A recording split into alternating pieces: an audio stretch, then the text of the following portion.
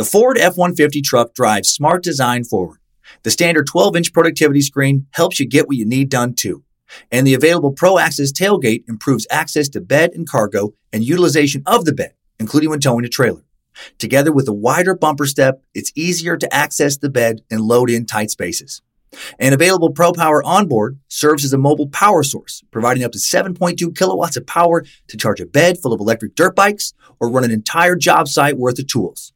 I'm still driving my 2016 F-150 truck and 90,000 miles in. As long as I keep it clean, it honestly still looks brand new. I've taken it down snow-covered Forest Service roads, taken it out camping, put a ton of miles on it on the freeway, had 5 adults in the cabin for long trips, and it's been great everywhere. Super dependable. I still love the way it looks, nice and rugged design, but with a super comfortable interior. And I'm still very happy with the quality sound system and heated seats. And since I bought my 2016 F-150 truck, the list of standard amenities that make a truck feel like a luxury vehicle have only grown. Tough this smart can only be called F-150. Find your local Ford dealer at Ford.com. Pro Access tailgate available starting spring 2024.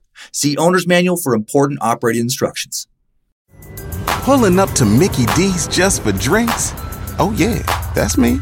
Nothing extra, just perfection and a straw. Coming in hot for the coldest cups on the block. Because there are drinks. Then there are drinks from McDonald's. Mix things up with any size lemonade or sweet tea for $1.49. Perfect with our classic fries. Price and participation may vary. Cannot be combined with any other offer. Ba-da-ba-ba-ba. Annie, get your gun. Annie Oakley. I'm so glad you decided to turn this on and listen to the incredible story of her life. At the height of her career, the talented sharpshooter was arguably the most famous woman in America, if not the world, dazzling audiences and setting records as she fired at clay pigeons, birds, glass balls, and performing a wide array of how in the hell is that even possible trick shots. Her love of guns began in her childhood, when she didn't use them to entertain, but to survive. Literally. Born Phoebe Ann Mosey, Annie picked up her father's gun when he died, and she began feeding her incredibly impoverished family as a young child. By the age of 16, she'd use her skills to pay off her mother's mortgage. By 20, she was competing in shooting competitions across Ohio, and it was during one of these shooting competitions where she would meet and beat her future husband, an Irish immigrant named Frank Butler. Their love story, pretty damn special, pretty incredible. In a time when a female breadwinner was almost unheard of, Annie went on to become one of the highest paid entertainers in the world. She performed in Buffalo Bill Cody's Wild West show and through it performed for European royalty by pulling off amazing feats such as shooting the end of a cigarette held in her husband's lips, hitting the thin edge of a playing card from 30 paces, and shooting distant targets behind her, looking at them through a mirror shooting back over her shoulder. She impressed American Indian leader Sitting Bull so much in 1884 that he adopted her and bestowed upon her the additional nickname of Little Sure Shot. The two would have a lifelong friendship. And she didn't hog all of her success to herself. She did so much for others. Throughout her career, it's believed that Oakley taught more than 15,000 other women how to use a gun. Oakley believed strongly that it was crucial for women to learn how to use a gun. It's not only a form of physical and mental exercise, but also to defend themselves. She said, "I would like to see every woman know how to handle guns as naturally as they know how to handle babies." Despite all the disadvantages she was born with, being very poor, growing up in an incredibly rural environment, and being a woman in the 19th century in America, Annie never let any of that get her down or hold her back. So how did Annie pursue her love of guns and go on to lead such a fascinating and worldly life? How did the little girl who was for a time an indentured servant go on to become an entertainer for European royalty? Let's find out in this week's gunslinging, Wild West, record-breaking, edition of Time Suck. This is Michael McDonald, and you're listening to Time Suck. You're listening to Time Suck.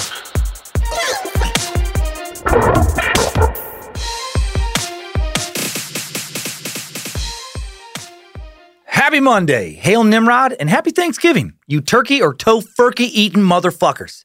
International meat sacks living outside the U.S., go ahead and celebrate as well. Every day's a good day for mashed potatoes and gravy. Hail Lucifina, praise Bojangles, and glory be to Triple M as well. I'm Dan Cummins, the master sucker, Sir Sucks-a-Lot, Lord of the Suck, low-level servant of the good God Amway. And you are listening to Time Suck. Get ready for some inspiration today. Black crewneck Bad Magic Productions holiday sweater in the store at badmagicmerch.com. It is glorious. It's made out of 314% pure international chinchilla vulva for maximum softness and sensuality. Imported. Recorded this before Sucksgiving, hoping our virtual hang was so much fun. Been having a lot of fun putting together a historical suck on the darker than I was taught origins of Thanksgiving. So I guess next week I'll hope to remember to comment on how much fun I had. And hopefully you have a lot of fun. I'll also have a Giving Tree update next week. I will say right now, holy shit, have you meat sacks been generous. Blew away any expectations we had. Massive donation will be announced next week. A lot of the Cult of the Curious holiday celebrations going to be given a huge adrenaline boost. So very thankful for that. And that's it for announcements. And now for a lighter, though just as intense and interesting, weekly time suck exploration.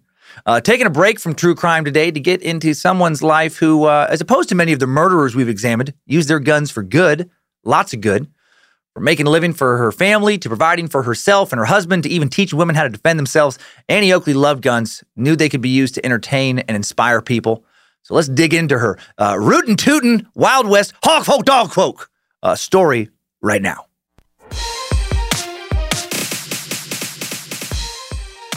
Annie Oakley lived in an interesting time. She was just 12 years old when the Bloody Benders from last week were doing most of their dirty hammer work. The world Annie grew up in was just starting to become seriously industrialized, and the global economy was just starting to really rev up. Many industries, including show business, the one Annie would make her living in, were now going global, really for the first time. We'll get into this week's Time Suck timeline and go through Annie's childhood full of hardships and her fascinating life. But first, we'll take a look at what America in general was like in the second half of the 19th century, when Annie was between the age of just popped out to 40, and we'll pay particularly close attention to what life was like for the majority of women at that time.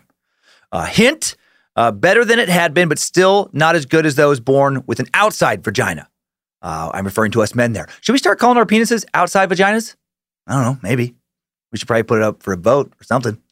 New opportunities in industrialization in America in the late 1800s meant that women were presented with new options for living their lives in a very different way than their mothers and grandmothers had lived before them. But there was still the ever-present pressure to be a good wife and mother, mind the domestic sphere, let one's husband take charge. And Annie was like, fuck that. I'm a better shot than a man, and I don't need a man to guide me through life and throw me in the kitchen when I should be out working on my shooting. Annie was the rare female breadwinner in her family. She also never had kids, which was atypical. Did not spend her free time taking care of the home. She spent it traveling around the country and then the world. And she spoke her mind without making sure her husband approved first. She did love her husband, I should point out, very much, and he loved her very much, and I think he respected her in a very different way than most men of his day. The love story of Annie Oakley and Frank Butler is an incredible one. Get your tissues ready towards the end of the show. Annie just wasn't much for domesticity and was never going to offer Frank that. Not that he wanted it from her. So hail Lucifina. Lucifina probably has a poster of Annie Oakley tacked onto one of the walls of her fiery abode. Okay, let's really get into the cultural backdrop of her life now. The American economy expanded and matured at a remarkable rate in the decades following the War of 1812. At the beginning of the 19th century, the United States was an overwhelmingly rural and agricultural nation. 90% of the population in the Northeast and 95% of the people of the South lived on farms or in villages with fewer than 2,500 inhabitants. It was small towns all across the land and almost nothing but small towns. And there just wasn't that many American settlers at all out west. The Spanish had explored the West, but not so much for the U.S. Lewis and Clark wouldn't start their famous Western expedition until 1804, and the Oregon Trail wouldn't really get going until 1839. It would still be quite some time before many Western-bound U.S. settlers would McGill's pop off their buttholes in the Rockies. The population of the U.S. was still small and scattered over a vast geographical area. Just 5.3 million people in 1800 compared to 15 million living in Britain and 27 million living in France, both much smaller nations geographically. Transportation and communications had changed little over the previous half century before the year 1800. A coach ride between Boston and New York took 3 days. 3 days. From New York to Philadelphia, 2 days. South of the Mason-Dixon line, the situation was even worse. Except for a single stagecoach that traveled between Charleston and Savannah, there was no public transportation of any kind. It would take 20 days to deliver a letter between Maine and Georgia. American houses, clothing, agricultural methods were surprisingly still pretty primitive. 50 miles inland, half the houses were log cabins, lacking even glass windows. Farmers planted their crops in much the same way as their parents and grandparents and great-grandparents before them. Few farmers practiced crop rotation or used fertilizers or drained fields. They made plows out of wood, allowed their swine to run loose, left their cattle outside except on the coldest nights, and manufacturing was also still pretty backwards. In rural areas, farm families grew their own food, produced their own soap and candles, wove their own blankets, and constructed their own furniture. Sounds fucking awful for someone like me with zero patience. Instead of driving 3 minutes, literally 3 minutes down the street to the nearest grocery store, or literally 90 seconds to the nearest mini mart to buy me a tasty snack. Thank you, Twinkies. I would have had to make my own snack. No bueno. Gross. What is this, the 1800s? It is actually in the story. The leading manufacturing industries, iron making, textiles, and clothes making, employed only about 15,000 people in mills or factories in 1800. But then in the 25 years that followed the War of 1812, the development of steamboats, canals, ultimately railroads, reduced transportation costs, sped up communications dramatically, really helped industrialization. The times they were a-changin'. The rapid growth of cities created expanding markets for industrial goods. Improvements in farming dramatically increased agricultural productivity, stimulated industrialization by paying for imports of machinery and manufactured goods, and freed many farm children to work in industry and commerce. Get them off the fields into the factories where there's no child labor laws. Not all of it was good. A series of technological innovations highlighted by the development of the American system of mass production and interchangeable parts stimulated productivity. The rapid growth of the West created a great new center for the production of grains and pork, permitting the country's previously settled sections to specialize in other crops. New processes of manufacture, particularly in textiles, not only accelerated an industrial revolution in the Northeast, but also drastically enlarging the northern markets for raw materials helped account for a boom in southern cotton production. Industrial workers organized the country's first trade unions, even working men's political parties early in this period. New large corporations thrived in an era of booming capital requirements. Older and simpler forms of attracting investment capital were now rendered obsolete. The road leading towards the modern big corporations, work smarter, not harder world we now live in really was just first being built in many ways in the first half of the 19th century. Industrialization, globalization set the world on a whole new course that it is still on. Commerce became increasingly specialized with the division of labor becoming more and more sophisticated. By 1825, the population of the U.S. had more than doubled since 1800, up from 5.3 million to 11.1 million. Then between 1825 and 1860, the year of Annie's birth, the population would nearly triple from 11.1 million to 31.4 million. In the decades before the American Civil War, the young U.S. was really starting to develop its own unique culture, was no longer an extension of Europe. Europe on a different continent wasn't that anymore. The civilization of the U.S. exerted an irresistible pull on a lot of visitors who sailed over in the 1800s. In contrast to the relatively static and well-ordered civilization of the Old World, America seemed excitingly turbulent, dynamic, and in constant flux. The balance of power in the world was shifting. The U.S. was the world's shiniest new toy, and a lot of people wanted to come and play with it. Americans were different, than Europeans, as people were comparatively crude, more, a little more hog folk, dog folk. Then, why yes, Rutherford, that is an exquisite vintage that will pair splendidly with this caviar. Americans were excitingly vital, awesomely ambitious, overly optimistic, incredibly independent. There was just something in the air in the young land of opportunity. Many well-bred Europeans were evidently taken aback by the self-assurance of comparatively light-educated American common folk. We Americans have never let a lack of education hold us back, for better or for worse. Ordinary Americans seemed unwilling to defer to anyone on the basis of their education, rank, or status. We still seem to have that spirit, right? Whoa, whatever, Professor Big Words. Earth sure as shit look flat to me. Cut to that dude peeling out in a cloud of exhaust smoke in a lifted 92 Silverado with a bumper sticker of Calvin from Calvin and Hobbes pissing on a Prius. Woo! Fuck yeah, bro! America was attractive to many, and it started attracting a ton of immigrants. In the 1830s and 1840s, the U.S. population ramped up an extra couple of notches thanks to far more immigrants pouring into the country than had ever poured in before. Whereas about 250,000 Europeans had arrived in the first 3 decades of the 19th century, 10 times that many red rovered on over between 1830 and 1850. This particular wave of newcomers were overwhelmingly Irish and German. Germans were fleeing Germany to escape the political unrest caused by heavy taxation and political censorship there that led to riots, rebellion, and eventually a revolution in 1848. And the Irish, who composed half of all immigrants coming to the U.S. in the 1840s, mostly showed up on accident. Many of them thought that they were sailing to England, and then they just ended up going the wrong way, and they just kept going for weeks and weeks when their trip from one island to the next was only supposed to be a 12-mile trip because they were fucking stupid. They were stupid, and they still are. Ugh. JK. I can make that joke because according to 23andMe, I'm 55.8% British and Irish. That's how it works right now, isn't it? Right? Okay. I got Irish blood in me, so I can say crazy things that don't make any sense about the Irish. Sorry. Sometimes I just like to yell to get my blood pumping. The Irish showed up in America because they were fleeing the Irish potato famine that lasted from 1845 to 1849. That's the truth. In 1847 alone, tragically, roughly 1 million Irish died, mostly from starvation, which is crazy. I guess it shouldn't be crazy to me that it happened that recently because it still happens in parts of the world. But it still feels insane to me that in Ireland, roughly 1 million people died that year. And another 1 million left Ireland. Many of these immigrants arriving on the U.S. eastern seaboard fueled industrialization in eastern cities. So many new workers for so many new factories. Get in the factory, you dumb Irish ancestor of mine. Back to work. Not all immigrants. I don't know why that's amusing me right now. This random slander of Irish people who I have nothing against because yeah, whatever. Not all immigrants worked in the factories. Many headed west to farm and ranch or work as shop and saloon keepers out west, or to try and make their fortunes in gold during the many gold rushes of the 19th century, or to work on the railroads, etc., etc. Despite the growth of new industries, urban centers, and immigration, America in the late 19th century, when Annie was around, was still predominantly rural. 7 out of 10 people in the U.S. lived in small towns with populations under 2,500 or on farms still in 1870. Most Americans continued to live out in the country with the hog folk and the dog folk. And in the country, despite this new American wave of industrialization, life hadn't changed that much for many.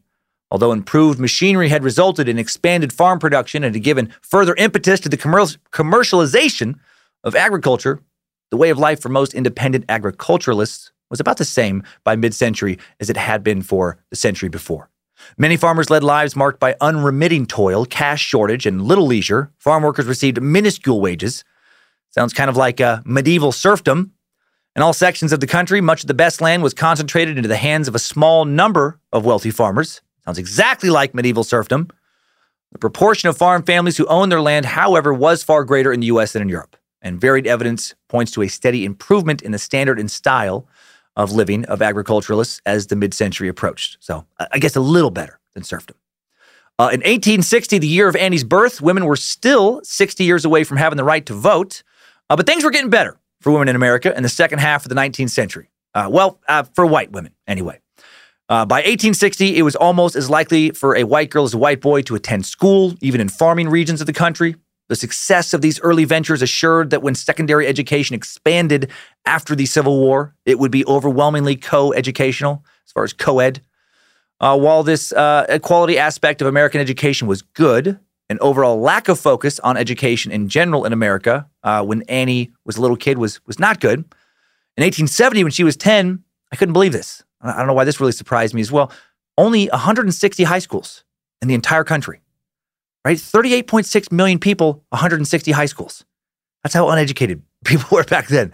Now, not all of those people were of high school age, obviously, out of that population number. But this data gives us an easy way to examine how much schooling was available compared to other points in American history. For comparative purposes, there was one high school for every 64,333 people in 1870. The U.S. has 331 million people now, and approximately 24,000 high schools, which is one high school for every 13,971 people. Way better. Per capita, we have 4.6 times as many high schools now as we did in 1870.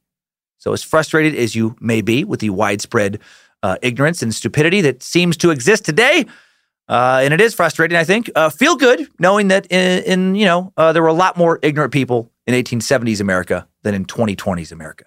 Like if YouTube had existed back then, you probably wouldn't even be able to read about 50% of the comments. It would be total gibberish instead of today's quite a bit of gibberish.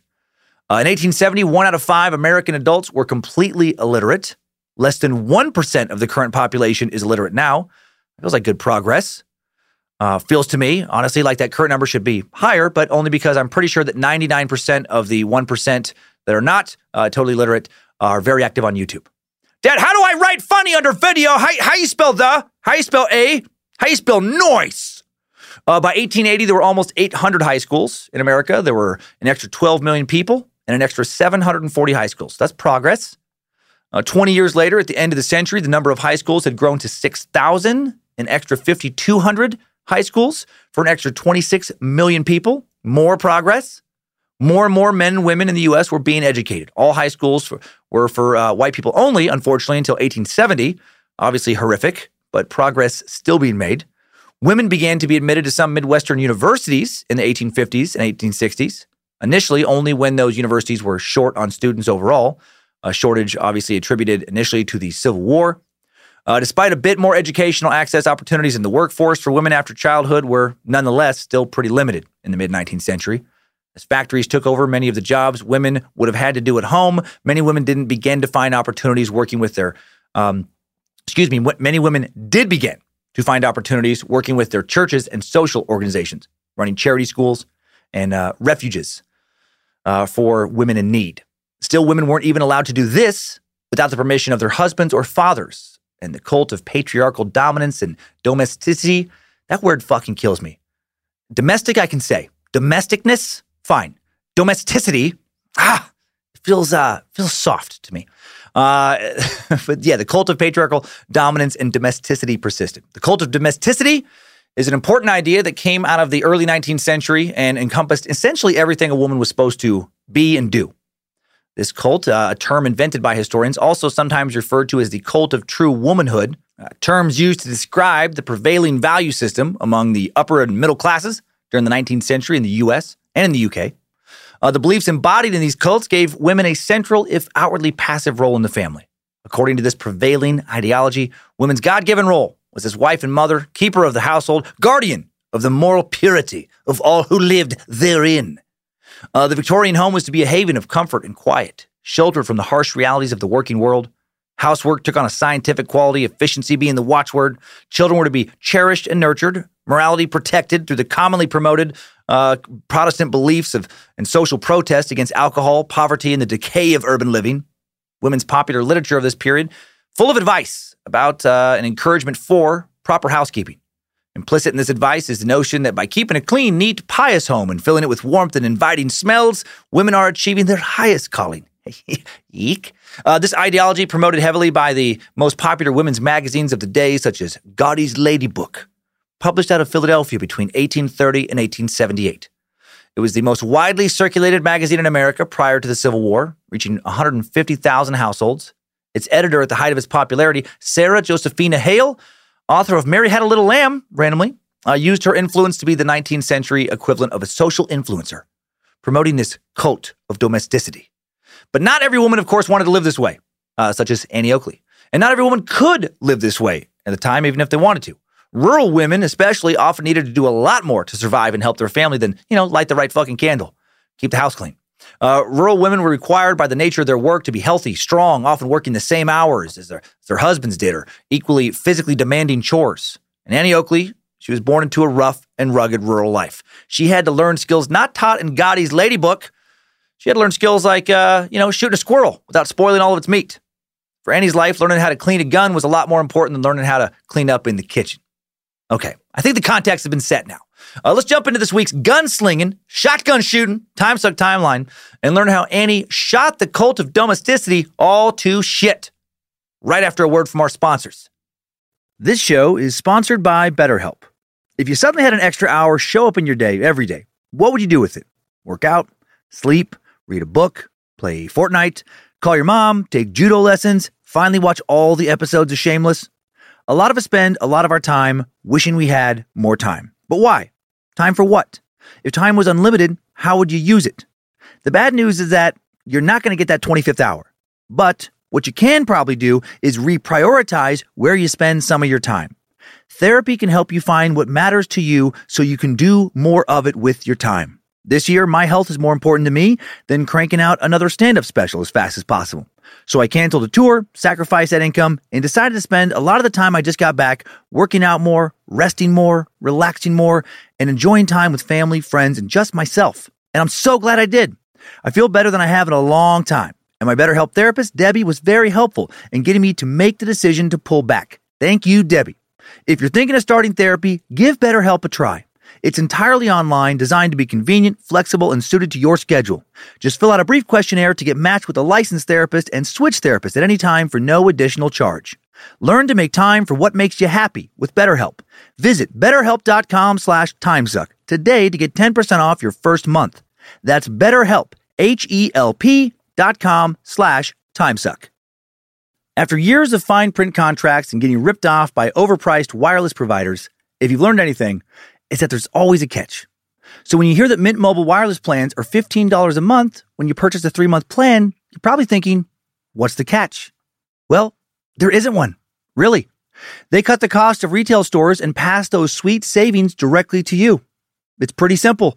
Mint Mobile is here to rescue you with premium wireless plans for just $15 a month and no catch.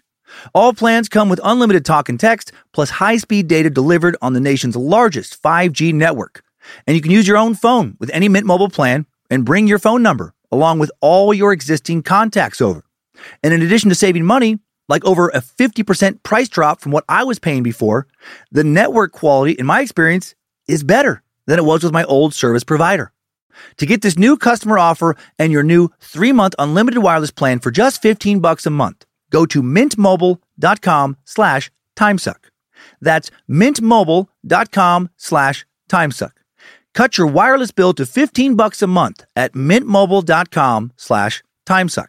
Additional taxes, fees, and restrictions apply. See Mint Mobile for details. Thanks to Rocket Money, I canceled a membership to a gym I used to go to, where I continued to pay a monthly membership for a couple of years after I stopped going. I didn't even recognize the charge. Rocket Money found it, though, and it was canceled. Rocket Money is a personal finance app that finds and cancels your unwanted subscriptions, monitors your spending, and helps lower your bills so that you can grow your savings. Rocket Money will even try to negotiate lower bills for you by up to 20%. All you have to do is submit a picture of your bill, and Rocket Money takes care of the rest. They'll deal with customer service for you. Rocket Money has over 5 million users and has saved a total of $500 million in canceled subscriptions, saving members up to $740 a year when using all of the app's features. Stop wasting money on things you don't use. Cancel your unwanted subscriptions by going to rocketmoney.com/timesuck. That's rocketmoney.com/timesuck. rocketmoney.com/timesuck. I still love peanut butter and jelly sandwiches, but I'd stopped eating them almost entirely a while back because the bread, on top of the sugar from the jelly, made me so sleepy. All those carbs causing me to want to take a nap after eating them. Enter Hero Bread. Hero Bread takes the fear of carbs out of bread, but still leaves you with that delicious bread taste. Hero Bread has 0 to 1 gram of net carbs, 0 grams of sugar, and it's high in fiber. It's also delicious and flavorful. The soft, fluffy experience you love when enjoying a savory breakfast burrito or mouth-watering cheeseburger. There is something for every craving, including sliced bread loaves, buns, and tortillas. And there are monthly small batch drops of indulgent favorites, like the 2 grams of net carbs Hero Croissant, or the 1 gram of net carbs Hero Cheddar Biscuit. I had a loaf of Hero Classic White Bread delivered last week. Soft, fluffy, and delicious. 5 grams of protein per slice, and it's high in fiber. And the best part? Hero Bread doesn't taste healthy. It tastes like bread. It's great. Don't give up on being a breadhead. Hero Bread is offering 10% off your order. Go to hero.co and use code TIMESUCK at checkout. That's TIMESUCK at HERO.co. Thank you for listening, Meat Sacks. Get them deals. Go get them. Yeah, yeah, yeah. Strap on those boots, soldier. We're marching down a time-suck timeline.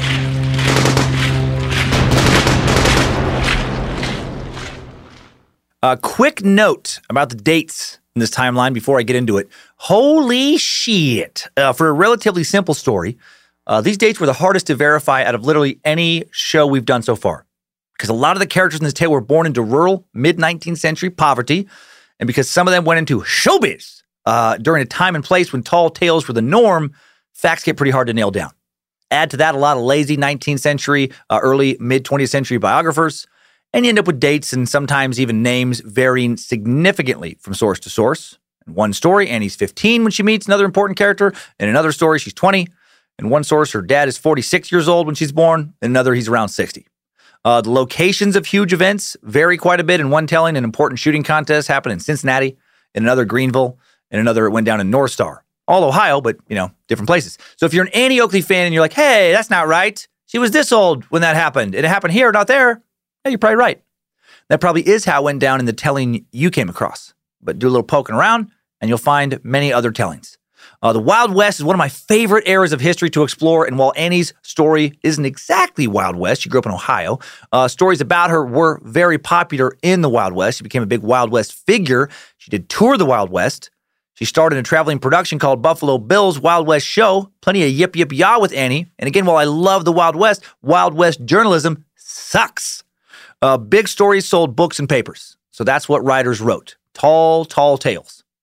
All that being said, I feel pretty good that what we're sharing is, probably roughly 90% accurate. After digging into a lot of genealogy sites like Ancestry.com and cross-referencing old interviews and having researcher Sophie Evans do the same, and also 90% truth with 10% larger-than-life gunboat tales thrown in, I'm good with that.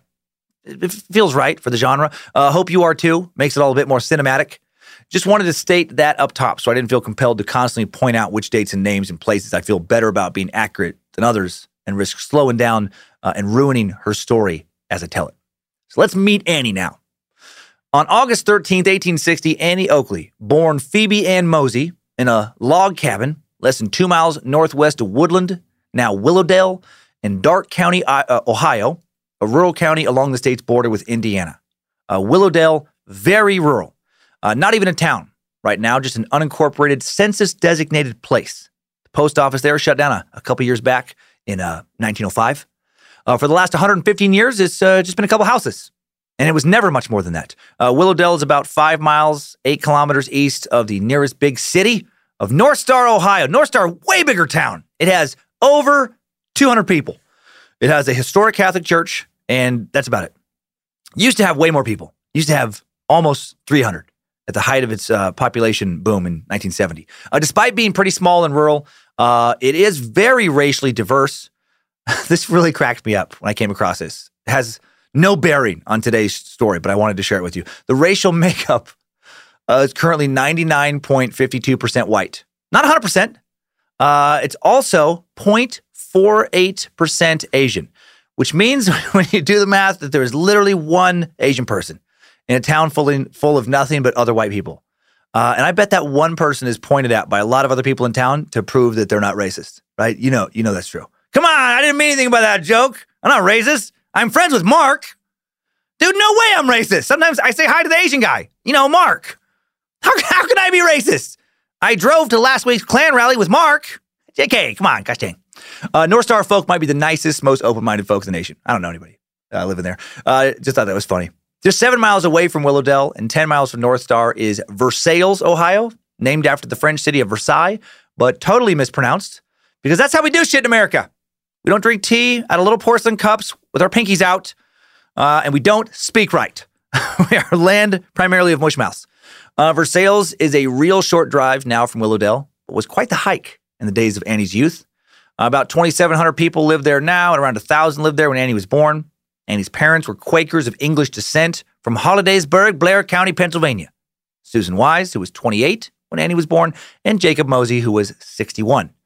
Her parents had married 12 years before. Annie was born in 1848 when her mom was, 16, when her dad was 49. Yikes. Different times, very different times. Back when the world was full of dudes marrying women who could age-wise be their daughters or even granddaughters on a regular basis. Oh my heck. To be fair, I don't think all those dudes were pervs or pedophiles at all. Marriage was a lot more about kicking out babies back then than it was about kinky sex. And young women's bodies could kick out more babies, and pregnancy complications were more rare for younger moms than older moms. And just, a lot of fucking people died. There wasn't a lot of people to pick from when it came to romance. Annie's parents moved to a rented farm, later purchased with a mortgage in rural Darke County back when the whole county had just over 20,000 people scattered around its 600 square miles. Sometime around 1855, with their 3 young daughters, Mary Jane, Lydia, and Elizabeth, 2 more daughters and no sons would be born before Annie Catherine and Sarah. Catherine would die as a toddler the year before Annie was born. Annie's dad, Jacob, was by all accounts a pleasant, athletic man who, even at the age of 61 when Annie was born, could still hunt and knock out his farm work as well as any other man. What was her mom like? I don't really know. Not much seems to be written about her other than she was very religious, hardworking. She loved Annie and her other children very, very much. Annie would have a very close relationship with her mother. And when the Moseys showed up to what is now known as Willowdale and what was then known as Woodland, the community did not offer, like I said earlier, much more than it does now. In time, during Annie's youth, Woodland would boast a buggy shop, an ice house, a saloon, a restaurant, and a cream station. But when her dad, Jacob, arrived, it didn't even have a general store. Wouldn't have one of those until after he died. No railway service in the area either. They were out in the sticks. Annie grew into a small child, strong despite her size, with thick, dark hair, blue-gray eyes that people noticed because of her large, direct gaze, intense gaze. Annie was a vivacious girl, a tomboy who took no interest in her sister's ragdolls. She spent time instead with her dad and her brother John, born 2 years after she was, out in the woods, out on the farm. Together, Jacob, Annie, and little John spent their days picking brush, building fences, butchering cows, tanning their hides to sell or make shoes. They smoked ham, pickled beans, tucked away apples in the fall before the winter set in. Annie, who always hated her given first name of Phoebe, would also spend hours wandering out in the woods alone, listening to the birds and tracking rabbits. In November of 1960, Abraham Lincoln is elected president, and in December, South Carolina becomes the first southern state to secede from the Union. The Civil War will begin in April of 1861, and many men from Darke County will fight. Will go serve in the military for the Union. Annie's dad, Jacob Mosey, wanted to, but was considered too old for active duty.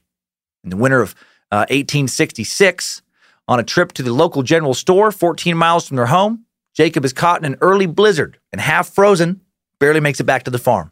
He never recovers from getting stuck out in the cold and soon dies of pneumonia, plunging the family into the first of several financial crises. Getting caught in a blizzard just trying to make it home from the general store. That is some 1866 shit. Annie later recalled, mother threw the door wide open into the face of the howling wind.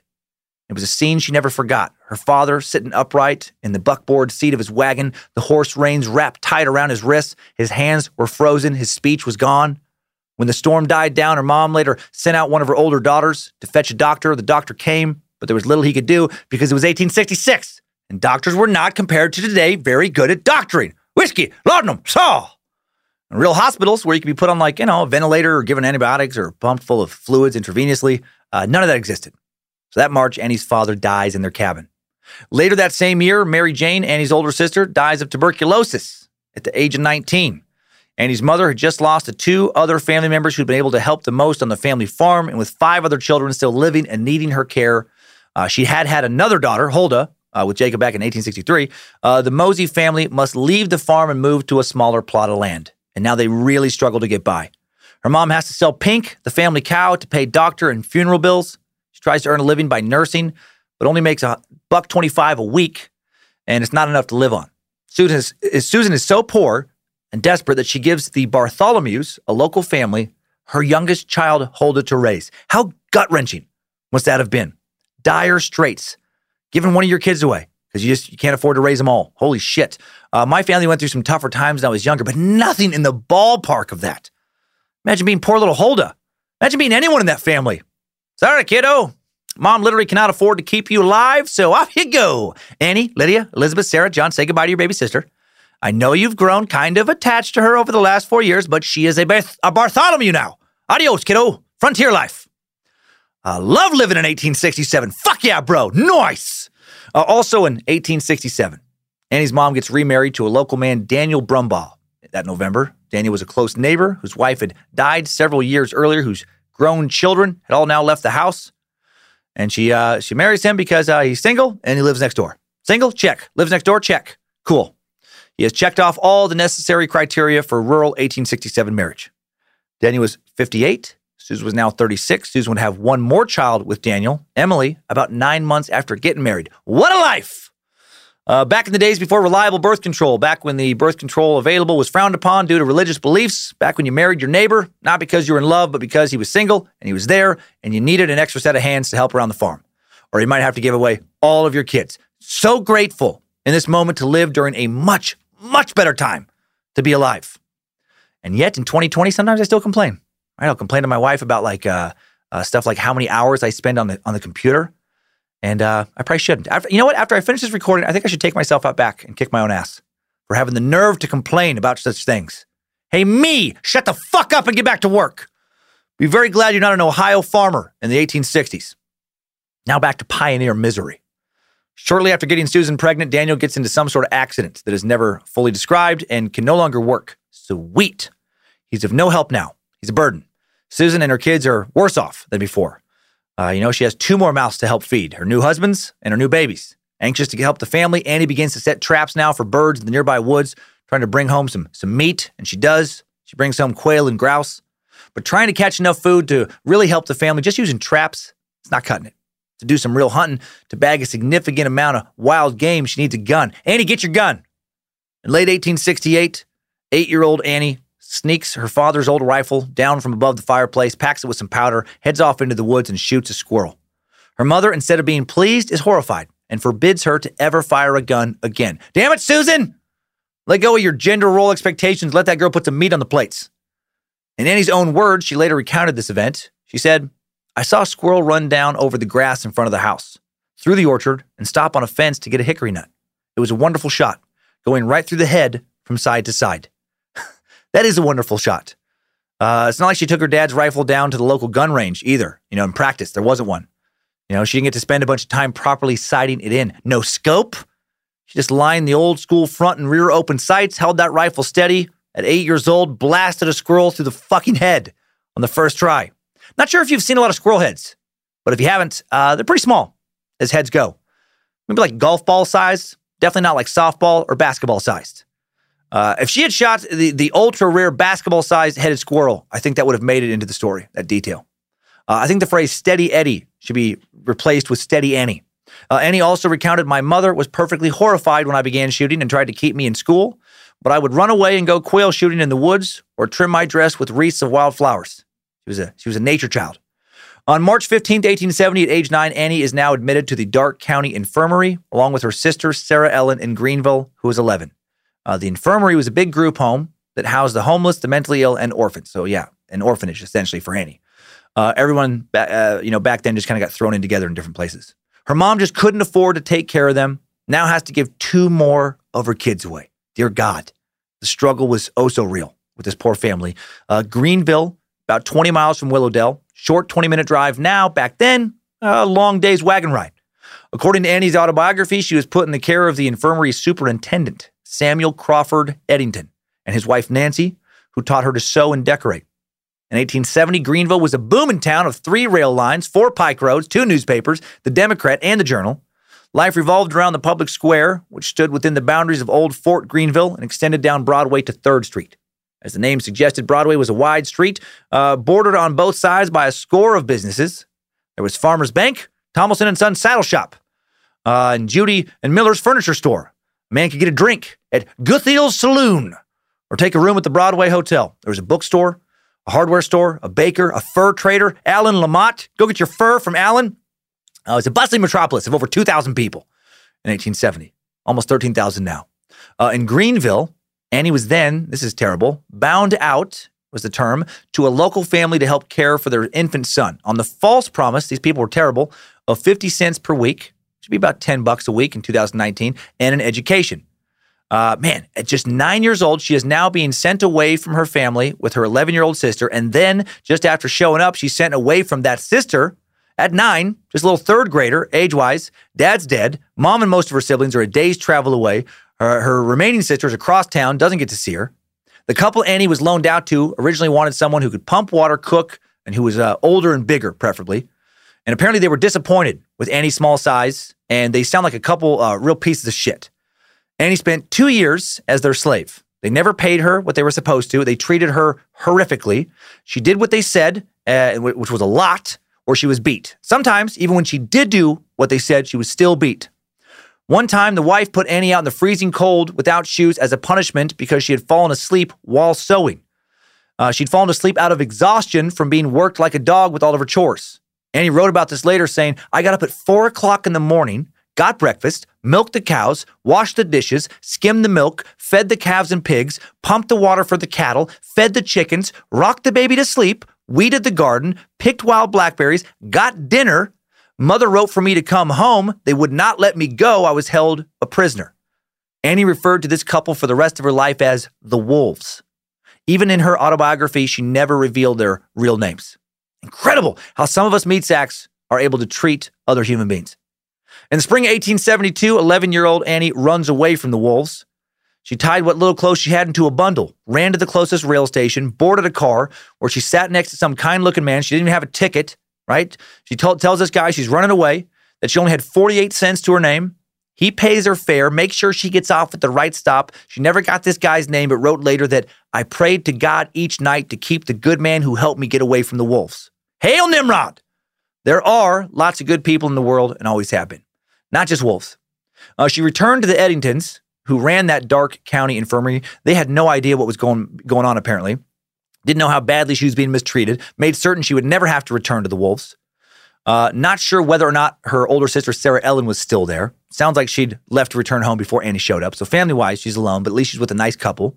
The Eddingtons treated her as a daughter, let her stay in their living quarters. She made friends with the Eddington children, began attending school with them, where the kids called her Topsy, because when she smiled, she showed all of her teeth, just like some little girl in Uncle Tom's Cabin. Apparently, shortly after enrolling in school, the He-Wolf, member of the Wolves, showed up at her school and tried to basically kidnap her. The Eddingtons, who'd seen scars on Annie's back from her beatings, came and had this He-Wolf piece of shit thrown out of the school, threatened to report him to the authorities if he ever returned. Too bad they didn't take him out back by the school and just put a bullet in his head. Annie later wrote, that night I slept untroubled for the first time in long months. The Eddingtons paid Annie to work as a seamstress. She sewed dresses, made quilts for the infirmary residents. She learned to embroider, stitched fancy cuffs and collars to brighten the orphans' dark dresses. So as a kid, she's doing nice things to make the orphans feel good about themselves. In early 1875, when Annie is 14, she finally returns to her mother's home. Her mom had recently gotten married again. On November 25th, 1874, Susan had married Joseph Shaw, who's around 72 years old. Susan was now 43 or 44. There just wasn't a lot to pick from around there. Joseph did not lead Susan and her remaining children out of poverty. Before their marriage, Joseph had sold his farm, intending to buy another one, and then a man listed in some sources as a scoundrel cheated him out of all but $500. Maybe some dude running some 1870s mid-level marketing scheme. Give me your money, Joseph, and I will double it in less than a week. I've been blessed with the Midas touch by the good God, Amway, maker of fine, environmentally friendly, and affordable household cleaners. The best price point, lined with the Amway Home Intro Bundle, which now comes with a free tote bag. If you could just sign right here. Joseph used the $500 he had left to put a down payment on 27 acres of land, and he hired a carpenter to build a small house near the North Star Crossroad, not far from Woodland. Now Shaw had to pay the bank for his home in regular loan payments, plus interest. Grandpap, as the children called their new stepfather, took a job delivering mail to Greenville, but he didn't make enough money to make those mortgage payments. And it looked like Annie and her family were going to be out of yet another farm and back in dire straits again. But then young Annie, the hero of our story, decides to save the day. She was able to use her stepdad's rifle to start hunting again. Mom had given up now on keeping her from shooting. And Annie was real good at hunting, like the best. She was already helping to feed the family, early into her hunting, providing most of the meat for the family, actually. Now she wanted to see if she could trade some of that game for money. She knew that local hunters would trade their wild birds and game for staples such as flour, ammunition, traps, and harnesses. So after working back at the Eddingtons again, the new family farm was a lot closer to the infirmary. One day on her way home from work to the new family farm, she stopped by the local Katzenberger Brothers grocery store at the corner of Main Street and the public square in Greenville. She proposed to the brothers that they buy any small game she shipped to town, wanted cash. And when they agreed on a price, Annie went home and got to shooting. Annie got her gun. And in just 1 year, she made enough extra money selling game she'd shot $200 to pay the rest of the mortgage off on the family farm. Yeah! Hail Lucifina and hail Annie Oakley. And she's doing this as her second job as a fucking 14-year-old. For the rest of her life, Annie would now earn a living with a gun. Annie was a familiar, though strange sight around Woodland and Greenville. She was a slender girl dressed in copper-toed boots and long yarn stockings. She wore a short, sturdy dress with knickerbockers, heavy mittens with the trigger fingers stitched in, and spent countless hours in the woods and the fields enjoying nothing more than the crunch of leaves under her feet and the smell of burnt gunpowder and game blood.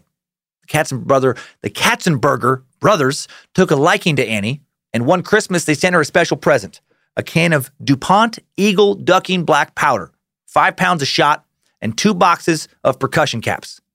Around the same time, Annie was given what she later called her first real gun, a Parker Brothers 16-gauge breech-loading hammer complete with 100 brass shells.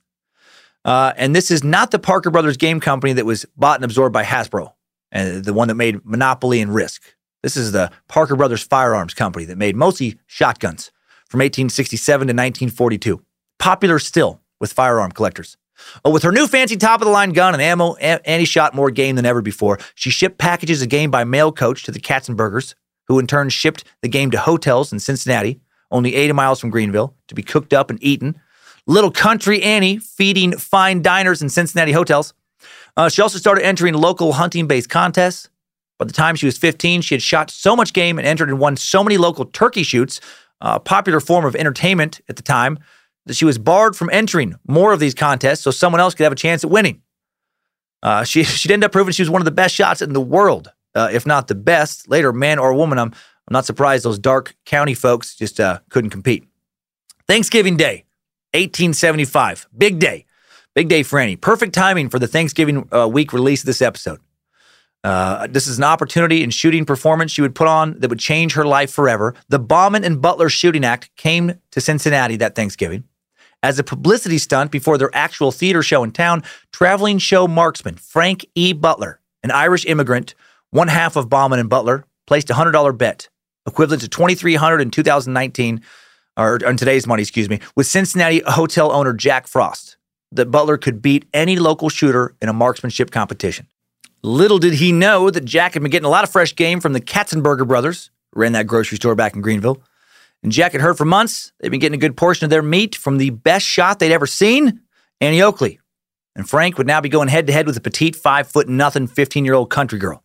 Let's meet Frank. The man who would become Annie's husband was a handsome showbiz fella. Born in County Longford, Ireland in 1847, one of those stupid immigrants I mentioned earlier. JK. Frank would have been around 28 years old when they met. He was slightly below average in height, had dark hair, trim mustache, quick sense of humor, liked to tell stories and play jokes on his friends. He was an extrovert who enjoyed people, could strike up a conversation with anybody. And he was a softie. He was a sentimental fella. He liked to write poetry about nature and friendship and the passing of the seasons.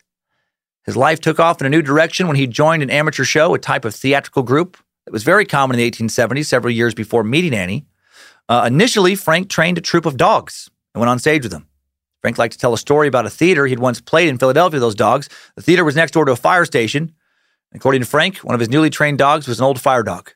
And when the fire alarm rang, just as Frank was getting ready to go on stage, the old dog instinctively took off for the fire, and then the rest of Frank's canine troupe followed that dog, leaving him with no dogs to perform for the crowd. Sometime in the early 1870s, Frank learned to do some trick shooting, eventually scrubbed his dog act for the most part. He did bring along a pooch, one of them, on the road to add a little extra showmanship to portions of his performance. He specialized in trick shooting. Trick shooting became very popular at the time, and he was good at it. He was a very accurate shot. He could shoot while sighting through a mirror. He could fire a rifle while bending over backwards. His most popular act was shooting an apple in half off of the head of his pet poodle, George. I get the theatrics, but what a horrible trick. Fuck it up one time, you just killed the pet you love in front of a traumatized crowd. Seems a bit unnecessary. Now back to Frank meeting Annie. After Jack Frost paid $100 that Annie would beat Frank at his own game, she headed to Cincinnati. Lured by that $100 prize, Annie competes against and defeats Butler. I talked about this in another podcast I do, Incredible Feats. Obviously, we're going into much more depth here today. She hits 25 targets in a row, 25 out of 25, literally never missed, while he missed his final shot. No nerves at all for her first, really kind of high-pressure performance. And Butler is smitten by the diminutive crack shot. According to the Annie Oakley Foundation, according to their website, the match was run according to the regular rules of trap shooting. Frank shot 24 out of 25 birds. Annie then won, killing all 25 of her birds. Frank would later say he had lost as soon as he saw the pretty and shy 15-year-old girl step to the mark. What is certain is he had fallen for her. In his professional shooting act, he was assisted by a dog, a French poodle named George, and Annie fell for George. So Frank then courted Annie by sending her letters and cards signed as George. Adorable! Oh my heck! That might have just made my Grinch heart grow 3 times its size. Before leaving town, Frank invites Annie to the theater to see his proper act with his shooting partner. She goes and she makes friends with Frank's poodle, George. Apparently, after Frank shot an apple off George's head, insane, George picked up a piece of it and then laid it at Annie's feet, and their romance began. This part of the story might fall into that 10% of this is a tall tale, that category I referenced earlier. I don't know, maybe not. Maybe it did happen. Maybe George wasn't giving her an apple slice because he liked her. Maybe it was a desperate cry for help. Please, lady, please save me. This complete fucking maniac shoots a goddamn apple off my head every time we make it to a new town. He's gonna miss one of these days. Everyone misses eventually. Don't you see? And what then? What happens to George? Let me tell you, George's head fucking explodes like the apple. Why? Why is only George the poodle thinking of this? Why does no one care about the George? I don't know, maybe. George would continue to play a role in their relationship. Annie, who had never been courted by anyone before, was nervous at the prospect of romance, and so when Frank left to perform with the circus, he pretended the letters, like I mentioned, were coming from George, not from him. At Christmas, George even sent Annie a box of candy. Later on, Frank finally sent Annie a poem. He wrote, "There's a charming little girl. She's many miles from here. She's a loving little fairy. You'd fall in love to see her. Her presence would remind you of an angel in the skies. And you bet I love this little girl with raindrops in her eyes." Okay. I'm no poetry expert, but I feel like he was a better shot than he was a poet. Very nice gesture, though. A few weeks later, George the poodle sent Annie a poem, and it said, "Bitch, I gave you that fucking apple slice, and he's still shooting at me. He'll kill me. He'll kill sweet George, Annie. Why does no one care about the George?" Obviously, that never happened. On August 23rd, 1876, in Cincinnati, Frank and Annie get married. So the romance works. This is Frank's second marriage. He married a woman named Henrietta Saunders back in 1870. They'd had 2 children, Edward and Katie, back in New Jersey, where Frank had worked a variety of odd jobs and then divorced after just a few years of marriage. And back in the days when dudes just seemed to casually say goodbye to their children forever, it seems like this is what Frank did. Hard not to judge, but it was a very different era. Couldn't just hop on a flight to see other people, I guess. I don't know. Shortly after Frank and Annie's wedding ceremony, Frank put Annie on a train, sent her to Erie, Pennsylvania to attend a Catholic school while he traveled with his new shooting partner, John Graham. John was from Erie, and his mom, Catherine, ran a boarding house there. And Annie stayed with Catherine while Graham and Frank toured the variety circuit. Butler got work with the Sell Brothers Circus, joining a show that featured 60 tons of animal actors. Around this time, touring with the circus, he performed feats of marksmanship while George the poodle prayed for the good Lord to bring swift death to his trigger-happy master each and every night. Praise Bojangles. In early 1882, 21-year-old Annie leaves Erie, joins Frank and John Graham on tour. On May 1st, she was with Butler in Springfield, Ohio, only around 60 miles from where Annie grew up. Frank and his partner, John Graham, were scheduled for a show there at the Crystal Hall Theater, and Graham became ill and could not perform.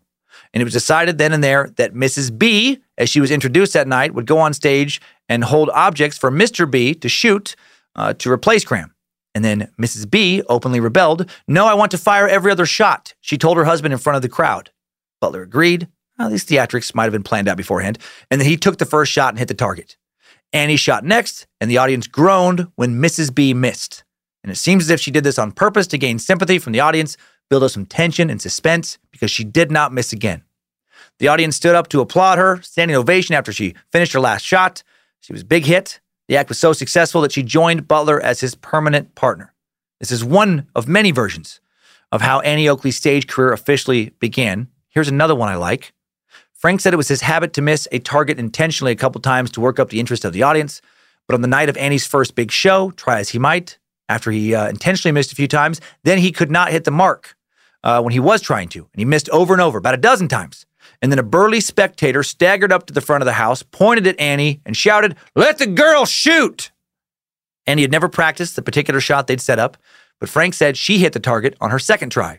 And then he added, "The crowd went into an uproar, and when I attempted to resume my act, I was howled down," and Annie Oakley continued. However it began, Frank made Annie his new partner, and the new shooting team of Butler and Oakley was born. Sources don't say, but I'm guessing John Graham, a little pissed to be out of a job. Also guessing George the poodle was fucking thrilled. Maybe his days of getting apples blasted off his head were finally over. They weren't actually, but maybe he could hope that. Annie and Frank Butler based themselves in Cincinnati around this time. Oakley, she took a stage name of Oakley that is believed to have been taken from the city's neighborhood of Oakley, where they resided. Oakley's still a Cincinnati neighborhood, about 10,000 people on the outer east side of the city. By the following year, in 1883, the young married couple were touring the vaudeville circuit on a regular basis. In contrast to the behavior of the more risque female performers of the day, Oakley dressed conservatively, let her rifle do the talking. Butler handled the business and promotional aspects of their act, while Oakley became the star on stage. So unconventional in so many ways. Breadwinner wife who is a performer who is not making a living on sex appeal. Husband in the support role, husband who was the star, now taking a backseat to his wife. Wife who was a very big star in a very male-dominated arena. Right? All this in the late 19th century. Little is known of Annie Oakley's early days on stage, except that she and Frank played variety venues and skating rinks, honing their act, living out of a suitcase, staying in inexpensive hotels, and boarding houses with George the Poodle. Annie later said, "We never rode in Pullmans those days if we could make a day trip. That extra money meant gloves, hose, and pretty hair ribbons so I could look neat at rehearsals." Pullmans were like the nicer train carriages, by the way. Kind of think first-class tickets on a plane. Annie spent her nights performing and her days practicing the fancy shots that Frank taught her. George the Poodle lurked in the background, watching from the shadows, staying close enough to not be forgotten, make sure he gets fed, staying far enough away to keep Frank from shooting too many apples off his head. On May 19th, 1883, Buffalo Bill Cody's Wild West show opens in Omaha, Nebraska. Annie has no idea it even exists at this point. This is the show that will make her famous worldwide. Let's meet Bill and his show. William Frederick Cody, born in LeClaire, Iowa in 1846. While he was still a child, his family moved to Leavenworth, Kansas. Talked about that a lot last week, or at least referenced it in the Bloody Bender Suck. Cody left home at the young age of only 11 to herd cattle and work as a driver on a wagon train, crossing the Great Plains several times. What the fuck? How did people grow up so fast back then? How the hell is this dude herding cattle at 11 years old? I was completely worthless at 11 years old. I literally couldn't even beat off yet, let alone herd some cattle. These 19th century folk, man, they make some of us modern Americans look soft. Bill then went on to do some fur trapping and gold mining, then joined the Pony Express in 1860 when he was 14. Of course he did. I'm surprised he wasn't a grandpa yet by 14. I love that he did fur trapping and gold mining. Then at 14, joined the Pony Express. Dude was checking a lot of shit off of a Wild West fantasy bucket list in his young teen years. Herding cattle, check. Wagon train, check. Fur trapping, gold mining, Pony Express rider, check, check, check. When he was just 17, he fought in the Civil War. He fought for the Union for 2 years between 1863 and 1865. About the only thing he didn't seem to do as a young man that was very Wild West was get into any gunslinger, high noon, quick draw showdowns. Did shoot dudes, though. Between his Civil War duty and numerous skirmishes with many American Indians, he was rumored to have killed many men in his younger years. Then after the Civil War, Cody scouted for the Army, gained the nickname Buffalo Bill as a hunter. Cody signed a contract to supply the Kansas Pacific Railroad workers with buffalo meat, and he sure as shit fulfilled that task. Cody is rumored to have killed 4,282 buffalo in 18 months, in 1867 and 1868. And then he got his nickname. Cody and another hunter, Bill Comstock, apparently both wanted the nickname of Buffalo Bill, which is hilarious to me. But they both couldn't have it. They agreed that they couldn't both have it. One of them got to have it. Two Wild West tough guys, two mighty buffalo hunters, both named Bill, out there going, "I'm the one and only Buffalo Bill." The hell you say, Cody? No one shoots more buffalo than Buffalo Bill Comstock. Take that lie out your mouth, crybaby Comstock. My mama shoots more buffalo than you. No one shoots more buffalo than Buffalo Bill Cody. I shot 3 buffalo before they even cut my umbilical cord. Cody, you never did no such thing. I shot 2 buffalo just now while you was spitting out that fool lie. 2? Is that all you shot, Comstock? Hell, I killed myself 3 buffalo this morning while I was sitting in the outhouse preparing my morning defecation. You get it. I realized both those guys sounded exactly alike. Maybe they did in real life. You don't know. You didn't listen to them. Comstock, like Cody, was an accomplished dude. He was a noted scout, guide, interpreter, chief of scouts at Fort Wallace, Kansas. He had the reputation of being one of the most successful buffalo hunters, if not the most successful on the plains. General George Armstrong Custer once described him as perfect in horsemanship, fearless in manner, a splendid hunter, and a gentleman by instinct. And the two men competed in a bizarre 8-hour buffalo shooting match to win the exclusive right to use the Buffalo Bill name. Cody whooped Comstock's ass. He killed 68 buffalo to Comstock's 48. And then Comstock would take the nickname of Medicine Bill, which doesn't sound as good. I feel like he did get the short end of the nickname stick. He got this nickname when he cut off a man's finger in order to save him from a rattlesnake bite. This is some Wild West shit. What an interesting lives these dudes led. Buffalo Bill Cody's life in the West offered the stuff from which legends were made. He soon was popularized in newspaper accounts and dime novels. And this notoriety led to showbiz. That's how they do it in the Wild West. Buffalo Bill's show business career began on December 17th, 1872 in Chicago when he was 26. Scouts of the Prairie was a drama created by dime novelist Ned Buntline, who appeared in it with Cody and another well-known scout, Texas Jack Omohundro. The show was a success, despite one critic's characterization of Cody as a good-looking fellow, tall and straight as an arrow, but ridiculous as an actor. Good thing that critic wasn't a buffalo, or Cody would have shot him dead. Other critics noted Cody's manner of charming the audience and the realism he brought to his performance. Actor or not, Buffalo Bill was an entertaining showman. The following season, Cody organized his own acting troupe, the Buffalo Bill Combination. The troupe show, Scouts of the Plains, included Buffalo Bill, Texas Jack, Cody's old friend, Wild Bill Hickok. A lot of Bills back then. Have to suck Wild Bill Hickok someday. A lot of yip, yip, yaw in that colorful character. Wild Bill and Texas Jack eventually left the show, but Cody continued staging a variety of plays until 1882. That year, the Wild West Show was conceived. It was an outdoor spectacle designed to both educate and entertain using a cast of hundreds as well as live buffalo, elk, cattle, and other animals. Cody's partner that first season was a dentist and exhibition shooter, Dr. W.F. Carver. Cody and Carver took the show, subtitled Rocky Mountain and Prairie Exhibition, across the country to widespread popular acclaim, favorable reviews, and they launched a genre of outdoor entertainment that thrived for 3 decades and survived in fits and starts for almost 3 more. The idea for a show like that had been around for a long time. The earliest antecedent to Buffalo Bill's Wild West show may have actually been staged in France in the middle of the 16th century, when 50 Brazilian natives were brought to Rouen to populate a replica of their village. Elevated walkways enabled royal visitors to watch the natives pretend to go about their normal lives. Exotic elements of American Indian life later became staples of European and American circuses. That French show, how fucking weird. Literally a human zoo. That a human zoo. Horse shows and menageries with exotic animals had been popular in America since the 18th century. The birth of the Wild West as a successful genre was largely a product of personality, dramatic acumen, and good timing. The golden age of outdoor shows in America began in the 1880s, and with his theater experience, Buffalo Bill already was skilled in the use of press agentry and poster advertising. His fame and credibility as a Westerner lent star appeal and an aura of authenticity. Most importantly, Cody gave the show a dramatic narrative structure. Features of his show, such as the Pony Express, the Wagon Train, Attack on the Stagecoach, recreated specific and well-known events. Spectacles such as Cowboy Fun or the Tableau of American Indian Life usually served as a prelude to some dramatic event, such as a battle scene. It's a big show. Skill acts such as sharpshooting with a pistol and a rifle, wing shooting with the shotgun, roping, and riding not only showcase star performers, the show's narration linked those skills to survival in the frontier West, making these performances seem important and high stakes.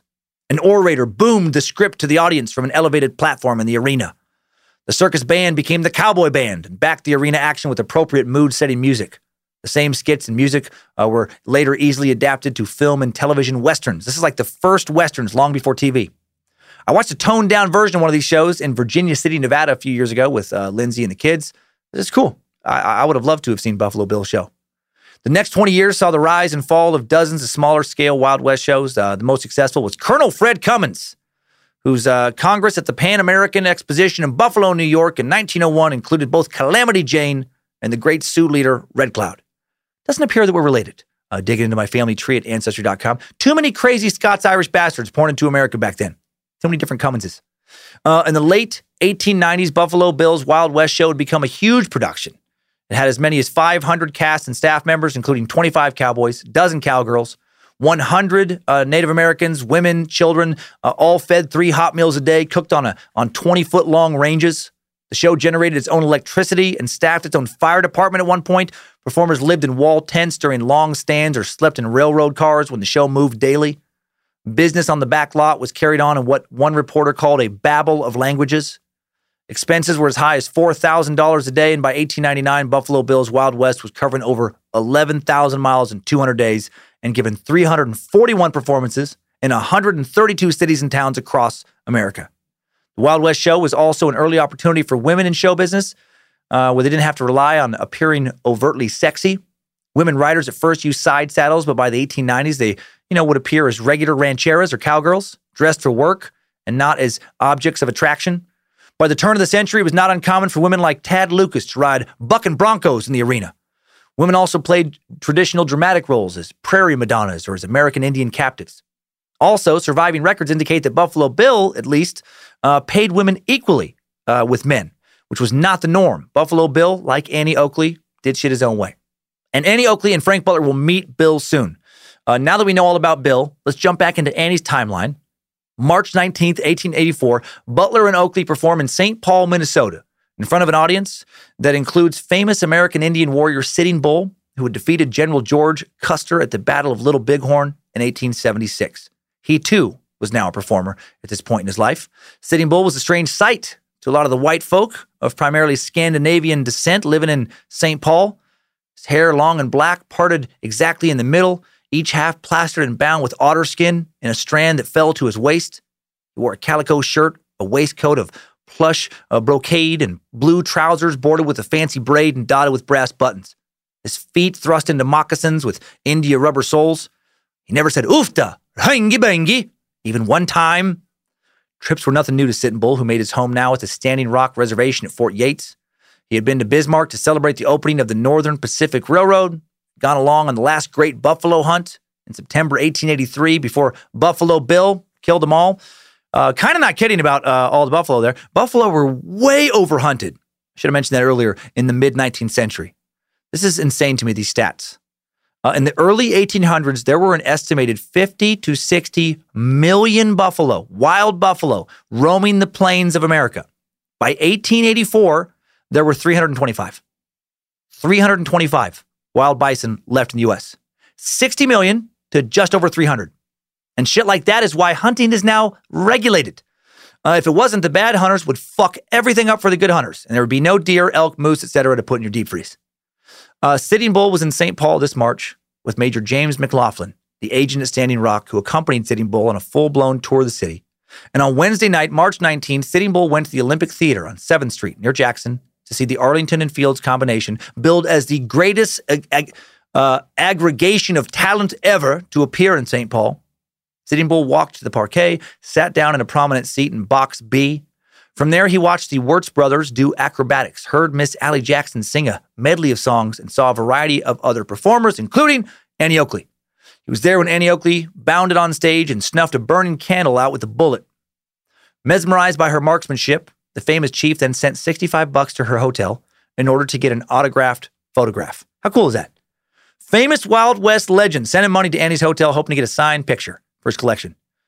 Oakley later recalled, "I sent him back his money and a photograph with my love and a message to say I would call the following morning.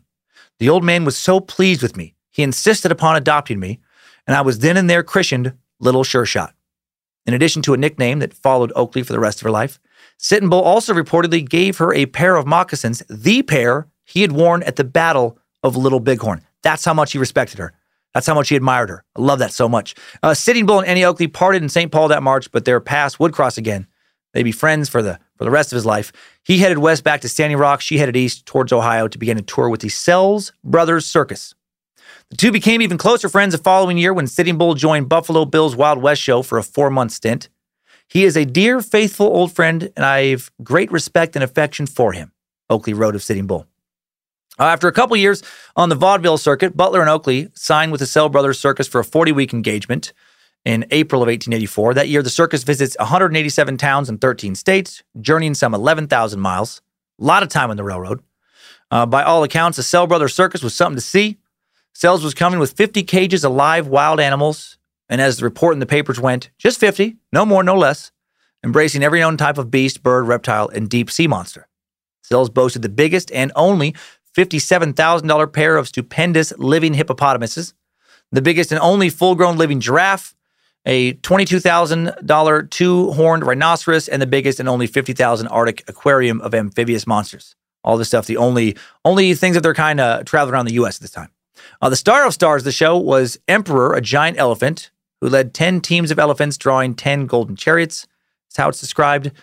And it was also described that the only thing small about the Sells Circus was Chima, a man billed as the Chinese dwarf, and a man billed as having the smallest adult body that contains a soul. Wee bit politically incorrect for 2020. Okay, I guess. In 1884, this guy was 28 inches tall, weighed 40 pounds, and lived to the age of 88. Toured for years before retiring to Knox, Indiana. Annie Oakley and Frank were billed as champion rifle shots in this entertainment package, and Annie filled in other parts of the circus as well. She rode side saddle in the Rose Garland entree, doubled as Mrs. Old 1-2 in a pantomime in which Frank played Quaker Starchback. It was a comic act starring the clown Humpty Dumpty and the pantaloon Old 1-2. And Annie played Old 1-2's wife that whole season of 1884 as the circus train wound its way from Ohio, Illinois, Kansas into Missouri, Arkansas, and Texas. The couple welcomed the steady pay, but did grow tired of the incessant travel under difficult conditions. Then in late 1884, tragedy struck. George the Poodle was brought back into the act. Why does no one care about George? George was old for a poodle at this point. 14 years old. His hearing was going. Animal lovers, this is going to be rough. I'll prep you for this. Frank had developed a slight tremor in his shooting hand around this time, and the combination of the tremor and George's age would prove to be pretty tragic. To up the ante and make his old trick more dramatic, Frank started against Annie's wishes, placing crab apples instead of full-sized apples upon George's head. If you've never seen a crab apple, they are considerably smaller than a Golden Fuji or Red Delicious. And one night in Omaha, Frank's aim was off. Too far off to hit such a little apple. And apparently Frank shot George in the right ear, close to the skull in front of the crowd. And it was terrible. People were screaming. Children were crying. One woman fainted. The dog would live, but his entire right ear would have to be removed, and he would suffer permanent hearing loss. Bojangles not enjoying this part of the story. His hackles are up. And unfortunately, this would not be George's last performance. Frank was determined to teach George to enjoy performing again. As soon as the bandage, was off his head, George was back up on stage. Another tiny apple perched on his now one-eared head. Bojangles just snapped at me. Easy, Bojangles. I didn't do it. Frank Butler did. Bad dog. I need to muzzle Bojangles for this next part. Actually, I don't. He just left the studio. Okay. In Amarillo, not more than a month later, George misses an important cue, probably due to his hearing loss. And Frank fires as the poodle moves, and he shoots the dog in its right front leg, shattering the bone. And he rushes to the stage, picks George up, carries him off. A vet backstage is able to save his life, but unfortunately, the leg is lost. And more unfortunately, Frank Butler is not done with this trick. Oh my God. Even though Annie is now threatening him with divorce, Frank insists that the dog still wants to perform. He says he can make him enjoy it. He brings George back on stage about a month later. Why does no one care about the George? And the next few performances somehow go okay. But then in Charlotte, George, now struggling to sit still and balance his apple, overcorrects, sits up too straight as Frank shoots. Frank shoots this poor creature through the left eye. 3 people faint. 2 men try to fight Frank. Annie again runs on stage, grabs George, and fucking somehow this dog still lives. Once healed, it's never the same though. It's skittish. Of course it is. It's afraid of everything. Sad sight to behold. It pains Frank to see his dog this way. He knows he's responsible, and he selfishly decides to put it out of its misery. I think he kind of tried to put his own misery out, and he takes the dog out back behind Annie's dressing room, and he kills it. And, sad, but I guess it could be worse. We do have to remember in moments like this, when talking about things like this, that George was not a person, not just an animal. People get pretty worked up about dogs getting shot and stuff, but it's really not that big of a deal. December 13th, 1884, the Sales Circus season concludes in New Orleans at the Industrial and Cotton Exposition. The city was decked out in flags, bunting, flowers. New Orleans was ready to celebrate the 100th year since America had exported its first cotton. Exhibits from every state and territory already crowded the floor in the main exhibition building at the fair. Texas alone had shipped 360 varieties of grasses, 21,000 plants. Philadelphia was talking about lending the Liberty Bell, and Dakota had shipped a carload of wild animals. The fair director, Mr. Dabney, was in a pickle because he had no place to keep the bears and the wolves. It was going to be a big show. George the Poodle was even going to appear at it. I know, he's dead. But Frank had him stuffed after killing him, put him back in the act. And the trick worked better than ever because now George could finally sit perfectly still. And while I'm guessing most of you know this by now, that I made up all the horrible recent George the Poodle getting shot multiple times stuff and then sent to a taxidermist. For anyone who doesn't already know, for the 7 people still listening, George is fine. I hope that your anger at me for telling such a disgusting, made-up animal abuse nonsense story is overshadowed by the joy you now feel, knowing that George is fine. Okay? So, People do care about the George. He's fine. He'll die in 1886 of natural causes, as far as I can tell. Both Frank and Annie would continue to shoot apples off his fucking head, though, this whole time, which I think is so insane. Back to New Orleans, December 13th, 1884, when everyone is fine, including poor George. 25,000 visitors stream into the city. They took furnished rooms for 75 cents a day, looked for things to do. The circus played every day, but attendance varied with the weather, rained often and hard that December. And if the Sells brothers had hoped to stay in New Orleans, at least until the Cotton Exposition opened, the persistent rain then changed their minds. They closed the circus after only 2 weeks, packed their bags for home, leaving Annie and Frank without jobs. Frank started looking for jobs for them almost immediately, taking out an advertisement in the trade publication The Clipper. Butler and Oakley, premium shots, it said. We'll close a 40-week season with Sells Brothers' enormous shows in New Orleans, Louisiana, shortly, and we'll have a new and novel act for variety theaters, combinations, or skating rinks. I love that they performed at skating rinks. Never before introduced. Address Frank Butler, Sells Brothers Show, New Orleans, Louisiana. Also in town is Cody's Wild West Show, and the Butlers ask him for a job. But Buffalo Bill already has a champion shooter named Captain Bogardus, so he turns them down at this point. Let's meet this guy real quick. Captain Adam Bogardus, interesting figure. And he was only 9 years old when Captain Bogardus made a name for himself by killing 100 pigeons in a row without a miss. Awesome for Bogardus, terrible for the pigeons.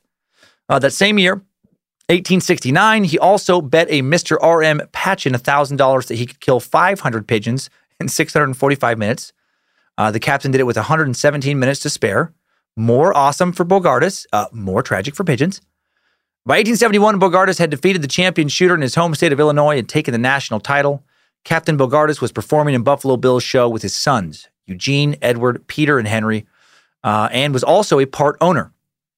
Champion shooters were pretty plentiful in the 1870s and 1880s, and Captain Bogardus was, the most famous of a long string of exhibition shooters. His most celebrated and flamboyant rival was a man named Doc Carver. Exhibition shooters are a pretty new phenomenon. They dated to the early 1800s when shooters performed with circuses, but it wasn't until the 1880s that they really achieved, significant popularity. It was a time when the public liked a good show and when guns were a familiar part of American life. Part of Annie's fame does lay in the timing of her being good at what she was good at. Had she been born 20 or more years sooner, 20 or more years later, odds are wouldn't be talking about her right now. She was very good at something that became very popular at the right time for her. Fancy shooters were becoming so common by the 1880s that even a 12-year-old girl was calling herself the champion rifle shot of the world. Her name was Miss Lillian F. Smith of Watsonville, Santa Cruz County, California. She held a $500 wager that she could break 1,000 glass balls in 50 minutes. And with shooters becoming more and more popular, the variety circuit was becoming less and less lucrative for them. The market was flooded. By 1884, so many fancy shooters were on the stage that even Annie's edge as a woman had grown thin. Frank said he knew of at least 20 women and girls in the industry at that time. But few, if any of them, were as good of a shot as Annie. Many of them were more con artists than crack shots. There was a lot of cheating in the trick shot world. Cheaters were so common, in fact, that the London referee declared that at least one half of all fancy shooters accomplished their feats by trick and device. Knocking the ashes off a cigarette hanging off of a smoker's lips, for example, which become one of Annie Oakley's most famous stunts, was an easy trick to perform by cheating. The shooter and his accomplice simply ran a wire through the cigarette. At the report of the gun, the accomplice would touch the wire with their tongue, knocking off the ashes. So insane to me that anyone would be cool letting anyone else shoot the ash off their cigarette for real while they smoked it. Like if George truly understood why the apples on his head were exploding, I'm guessing he would have ran away. Human beings did understand what was happening. They're like, what could go wrong? And shit could go wrong. I couldn't find a Wild West example doing a little Googling, but I did find an example from 1963. A 39-year-old trick shot artist named Milo Plouffe was putting on a show in California. His 15-year-old daughter had 2 balloons tied to her head. He would fire 2 pistols at the same time to pop them both.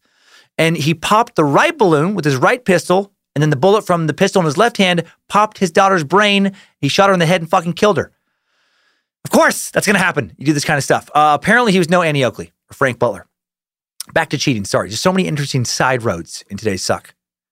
Even Annie's candle trick, which had impressed Sitting Bull, could be done by cheaters. Instead of placing the candle out in the open, cheaters would put it in front of a block of wood. And if the bullet hit anywhere within 3 inches of the candle, the concussion from the bullet bouncing back off the wood was enough to snuff out the candle. Frank told the story of one faker he had seen doing a piano trick in a New York theater. The man played a tune by hitting discs that hung from each piano key. Halfway through the act, though, his gun jams, and then the piano kept on playing. The man's accomplice in the orchestra apparently failed to see what was happening and just kept on playing. So bad night for that dude when he was laughed out of the theater. When the job didn't come through with Buffalo Bill, Annie and Frank packed their bags, headed north with George the Poodle, and spent the winter playing a variety of theaters on their own.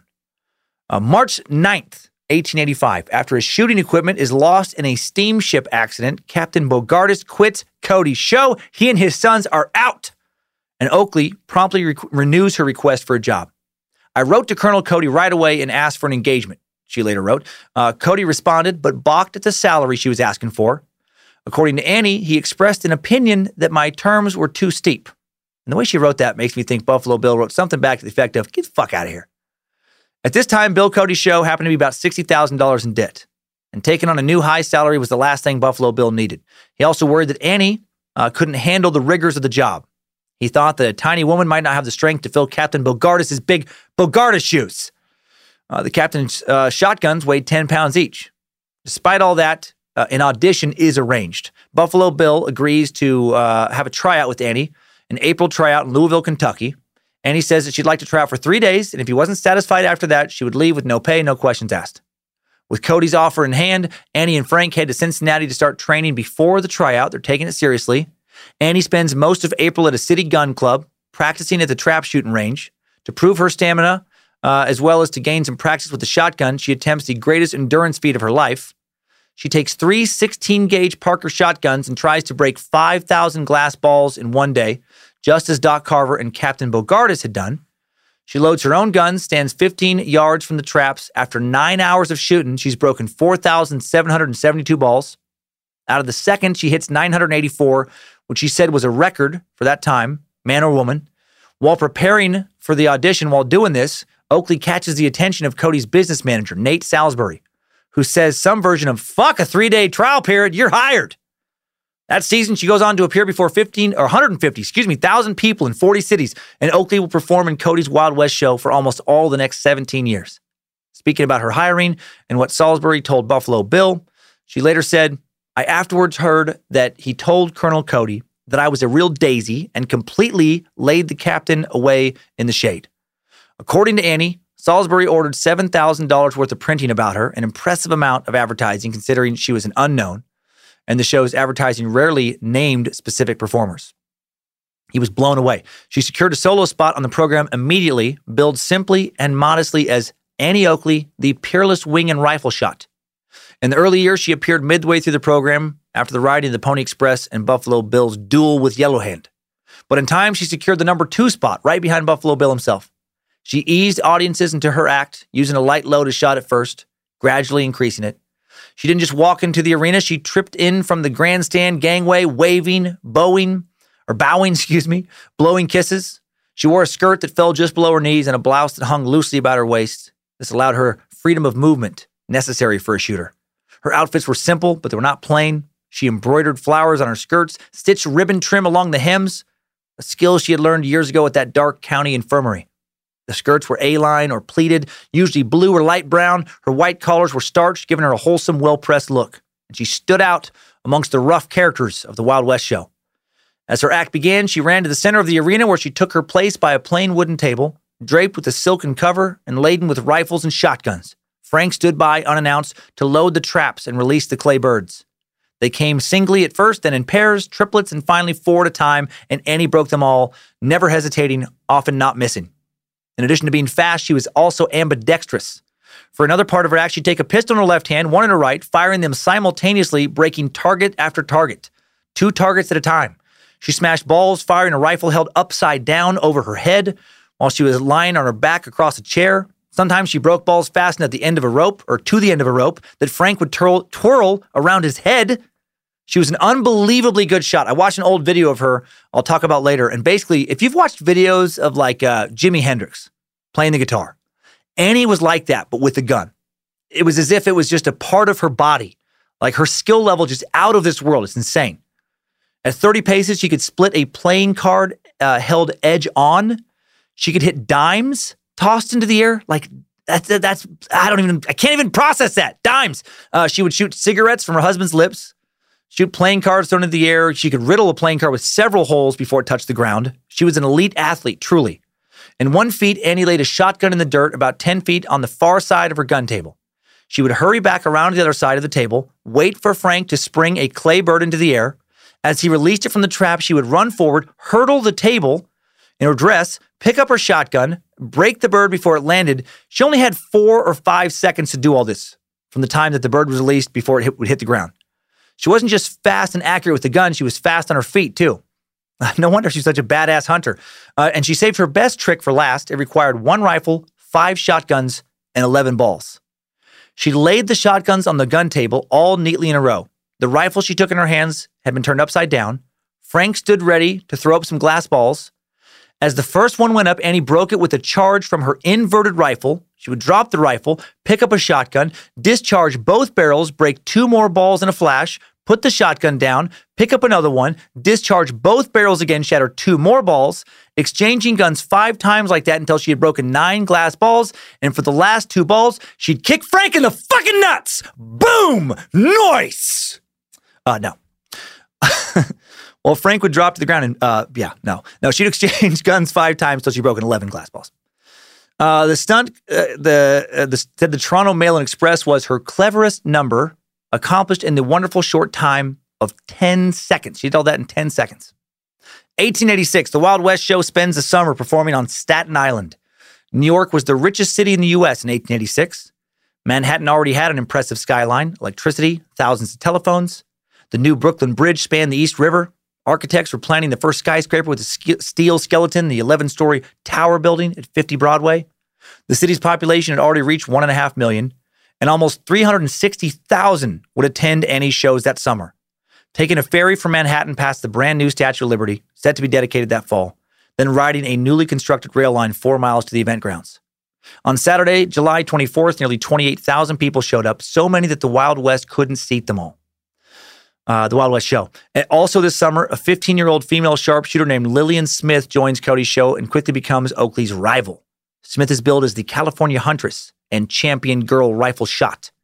Smith begins bragging that Annie Oakley's done for now that she's joined the show.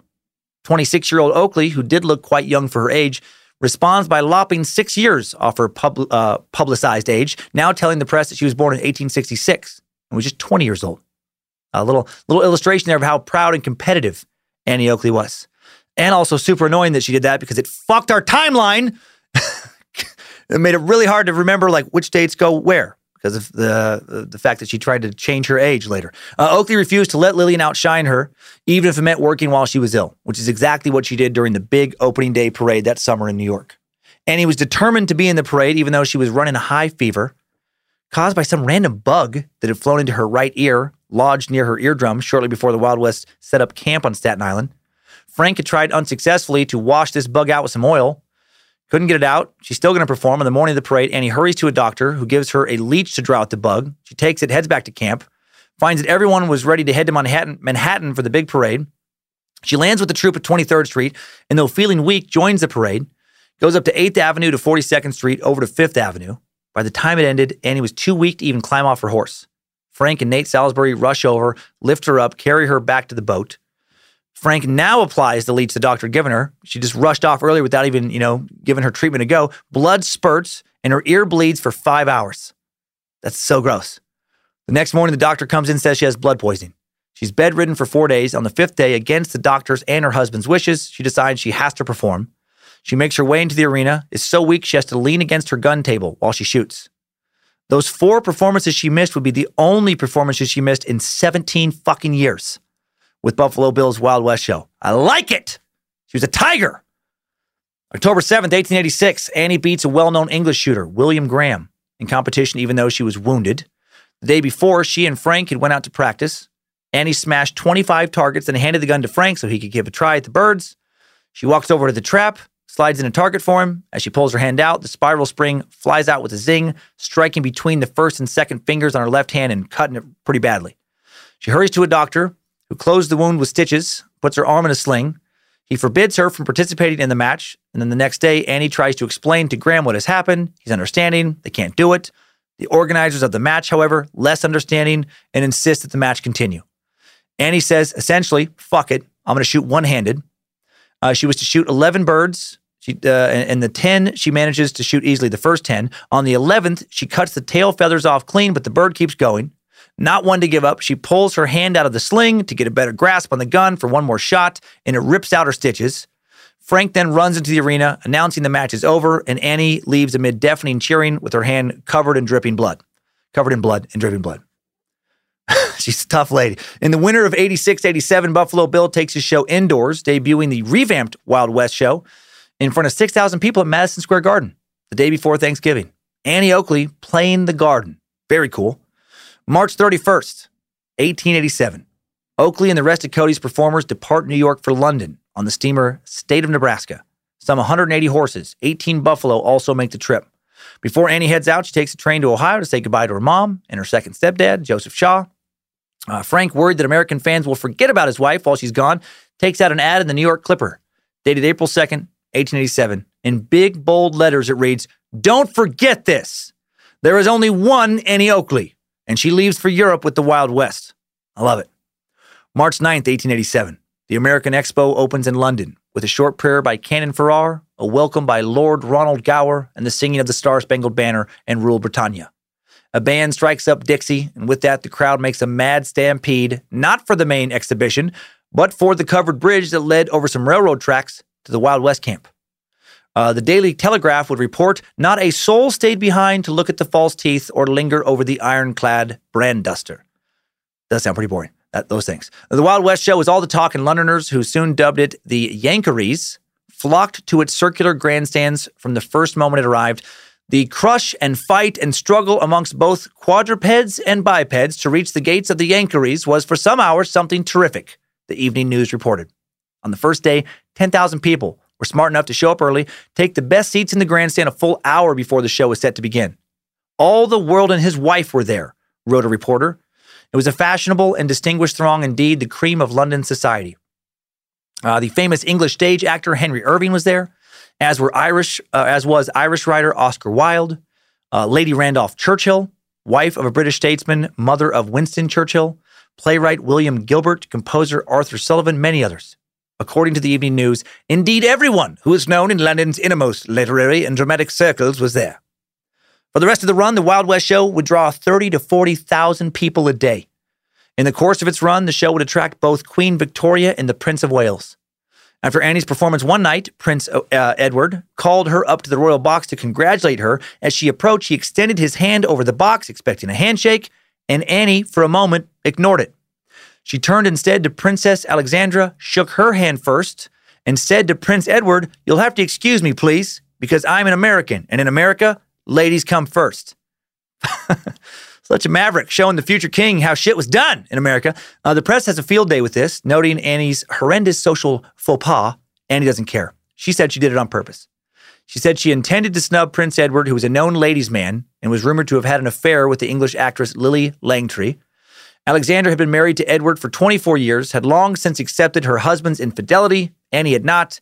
Annie wrote later in her autobiography that it was worth the bad press to see the pleasantly surprised look on Alexandra's face. The snub apparently didn't hurt Annie socially. An American who visited London that summer reported, "Miss Oakley is a great favorite here. She is invited out nearly every day to some reception or another." Her tent was full of flowers, and as the newspaper The Referee reported, the loudest applause of the night is reserved for Annie Oakley. Annie felt so welcome in England that for a time that summer she considered making it her permanent home. She said, "I like England immensely and could talk a lot about it, but do not want to sicken you with any outburst of fulsome adulation. I know this much, that if I had my mother living with me here, I should be in no hurry to get back to the States. This country is quite good enough for me." But she didn't stay because of Mama. After all they went through together as a kid, that makes me super happy to hear. Right? The best shot in the world, who could live anywhere, be loved anywhere, needed to get back to America because she loved her mama with all her heart. June 11th, 1887, Annie is roundly applauded as the gun club president, Lord Stormont, hands her a souvenir of her visit, a handsome gold medal. Its face was beautifully engraved with a drawing of Notting Hill and the shooting enclosure there, and on the clasps were the words, "Presented to Miss Annie Oakley by the members of the London Gun Club, June 11th, 1887. The medal, said to be the first ever awarded by the club, would always be Annie's favorite.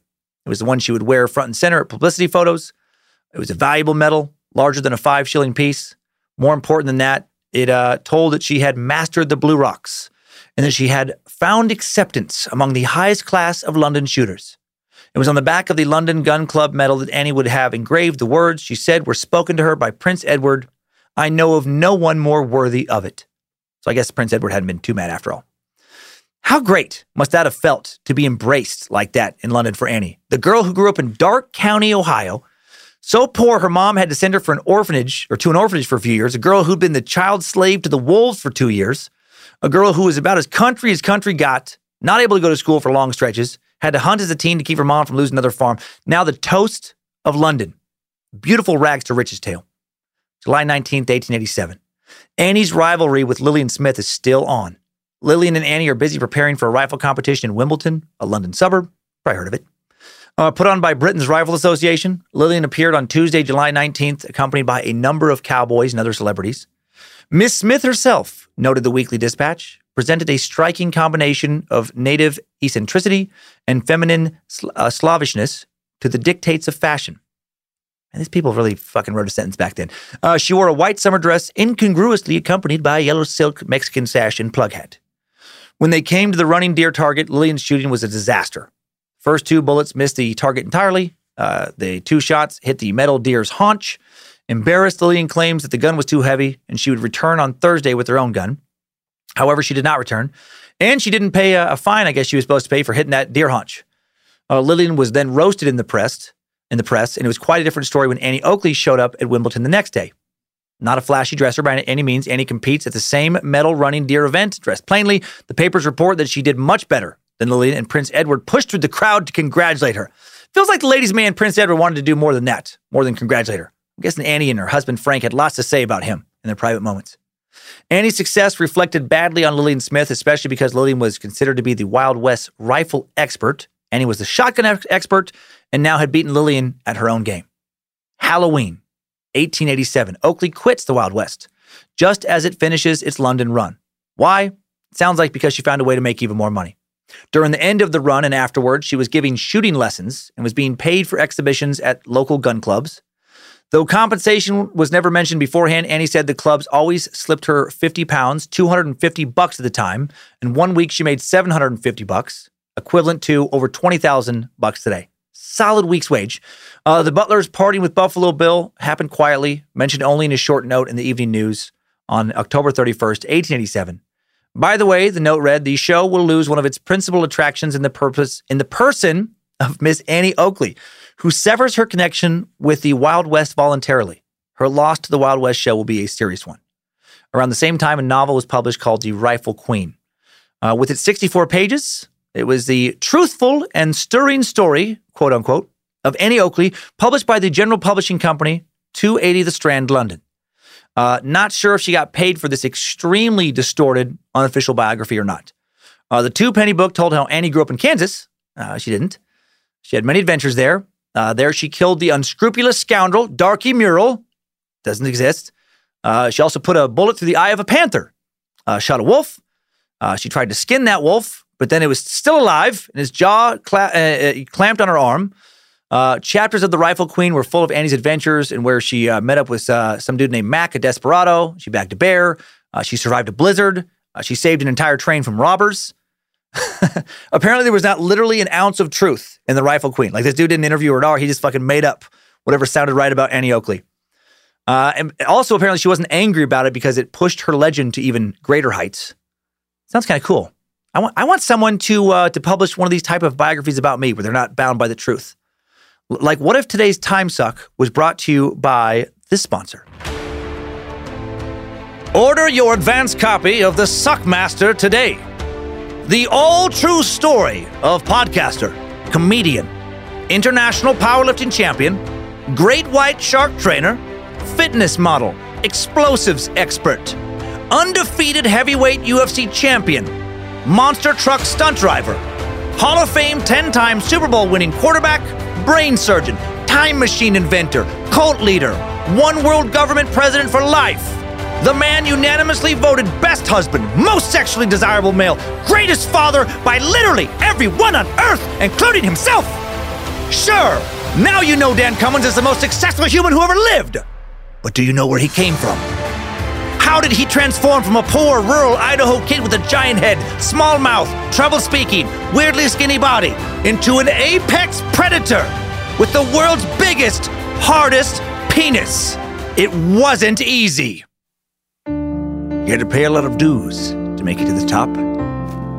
For many years, to raise enough money to free himself from his backwoods surroundings, Dan recorded video of himself giving blowjobs to farm animals, and he sold those videos behind the local grocery store dumpster.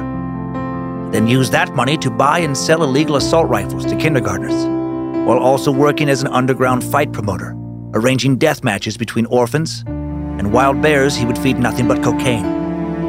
Before starting off in comedy, he moved to the Ukraine and worked as a human sex trafficker, kidnapping disabled widows and selling them to snuff film producers. You know what? On second thought, I would rather not have a fake biography. I really like the first part of my fake bio. I hated the origin story section. If I'm going to have a fake biography, I'm going to definitely need to hire a better fake author than whoever that fake asshole was. So please disregard all of that. Let's get back to Annie's story, the real one. April 2nd, 1888. Oakley returns to the stage, debuting at a variety show in Philadelphia. Did America remember her? They sure as shit did. She plays to sold-out shows.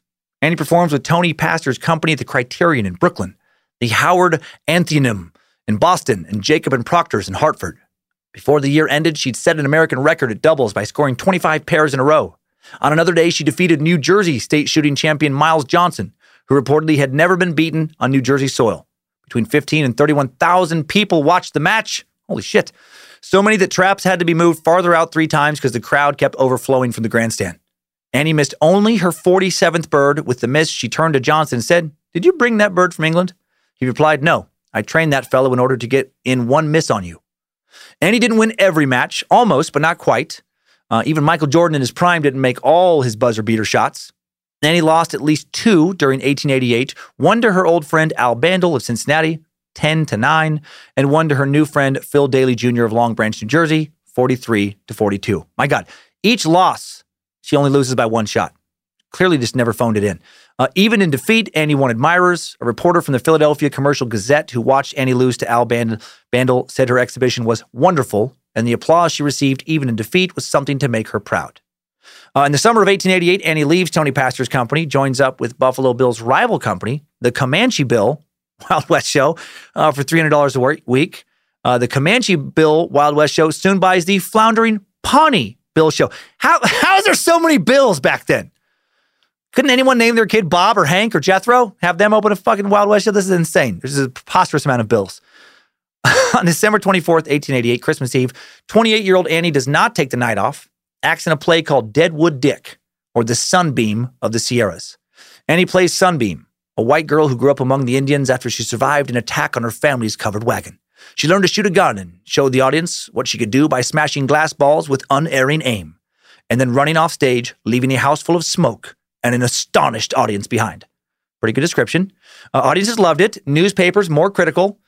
The Philadelphia Press reported on December 25th, the plot is unreasonable and the dialogue is remarkable for its bombastic crudity. I don't think anybody ever used that word anymore, so it's profane. Oh well, critics don't pay a performer's bills. The audience does. February 1889, after Annie's rival Lillian Smith leaves Cody's Wild West Show, the stage is set for Oakley to return. A newspaper announces she'll be rejoining the show now that this other lady's out of there, in time for its trip to Paris to participate in the Universal Expo there. Now she's going to France. The Paris Exposition, which commemorates the 100th anniversary of the French Revolution, opens in April, features the newly built Eiffel Tower and a Wild West show fronted by Annie. So many visitors were in Paris that the city's population swelled by 200,000 a day. All told, 32 million people would pay admission to the fair, including 90,000 Americans. Annie's performance attracts 2 remarkable offers. These killed me. The president of France, well, the second one does. First one's really cool. The president of France says she can have a commission in the French army, saying when you feel like changing your nationality and profession, there is a commission awaiting you in the French army. People love her. They're like, we're ready to take her in England, now ready in France to put her in the army. As we learned in the Joan of Arc suck, there was historical precedent in France for badass warrioresses.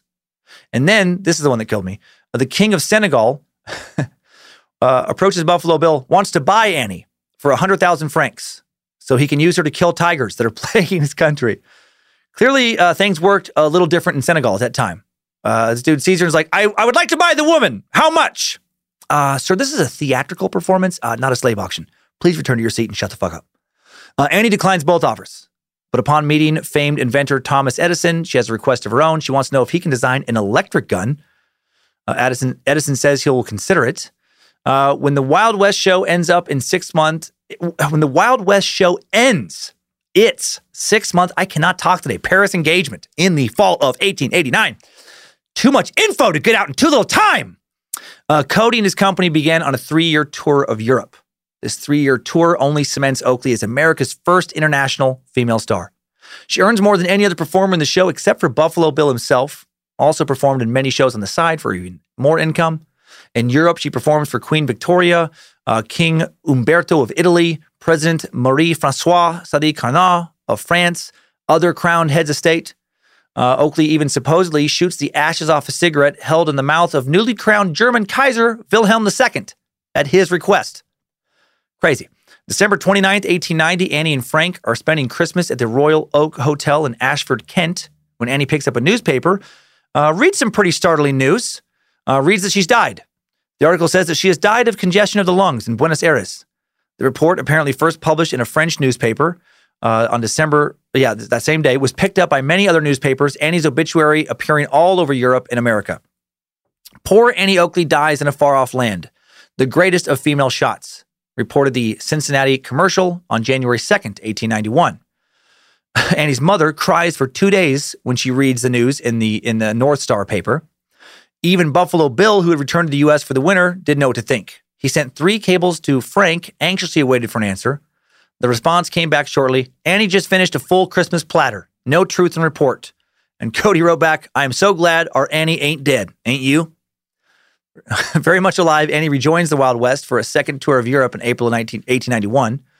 The show opened in Germany, then made stands in Belgium and Holland, then crossed the North Sea and into England for a long tour of the British Isles. The show played Liverpool, Manchester, Sheffield, Bristol, Leicester, Birmingham, Brighton, Portsmouth, before crossing the border into Wales, then Scotland, where it set up for the winter in the East End Exhibition Building on Duke Street in Glasgow. October 27th, 1892. 32-year-old Annie returns to America a superstar, with newspapers clamoring for interviews and the public hanging on her every word. She makes $150 a week with the Buffalo Bill Wild West show. Not as much as she'd made in Europe at different points, but still a fortune in a day when the average worker in the U.S. made $483 a year. May 1st, 1893, the Chicago Columbia Exposition opens, commemorating the 400th anniversary of Columbus landing in the Americas. Been a while since we visited that expo. We have visited it before on a much darker episode. Remember which one, longtime suckers? 19th century serial killer H.H. Holmes. He was running his infamous murder castle scheme during the expo, making some tourists disappear forever in that terrifying house. Luckily, he was not interested in married women or high-profile types like Annie Oakley. Also, there's likely she would have shot him dead if he would have tried to do anything. Although the Wild West show, not part of the official White City Exposition, it actually opened 5 days before on April 26th. It does attract some of the biggest crowds of the expo, or in the city that year. Record crowds in the venue across the street. This year will be Cody's best, with the show playing before 6 million people, making a profit of $1 million, equivalent to almost $30 million today. On Sunday, October 8th, for example, the Wild West took in $19,000 in just 2 performances. In December 1893, the Butlers move into a new home in Nutley, New Jersey, 304 Grant Avenue, more than 1,000 miles from the Wild West, where she never lived but came to symbolize.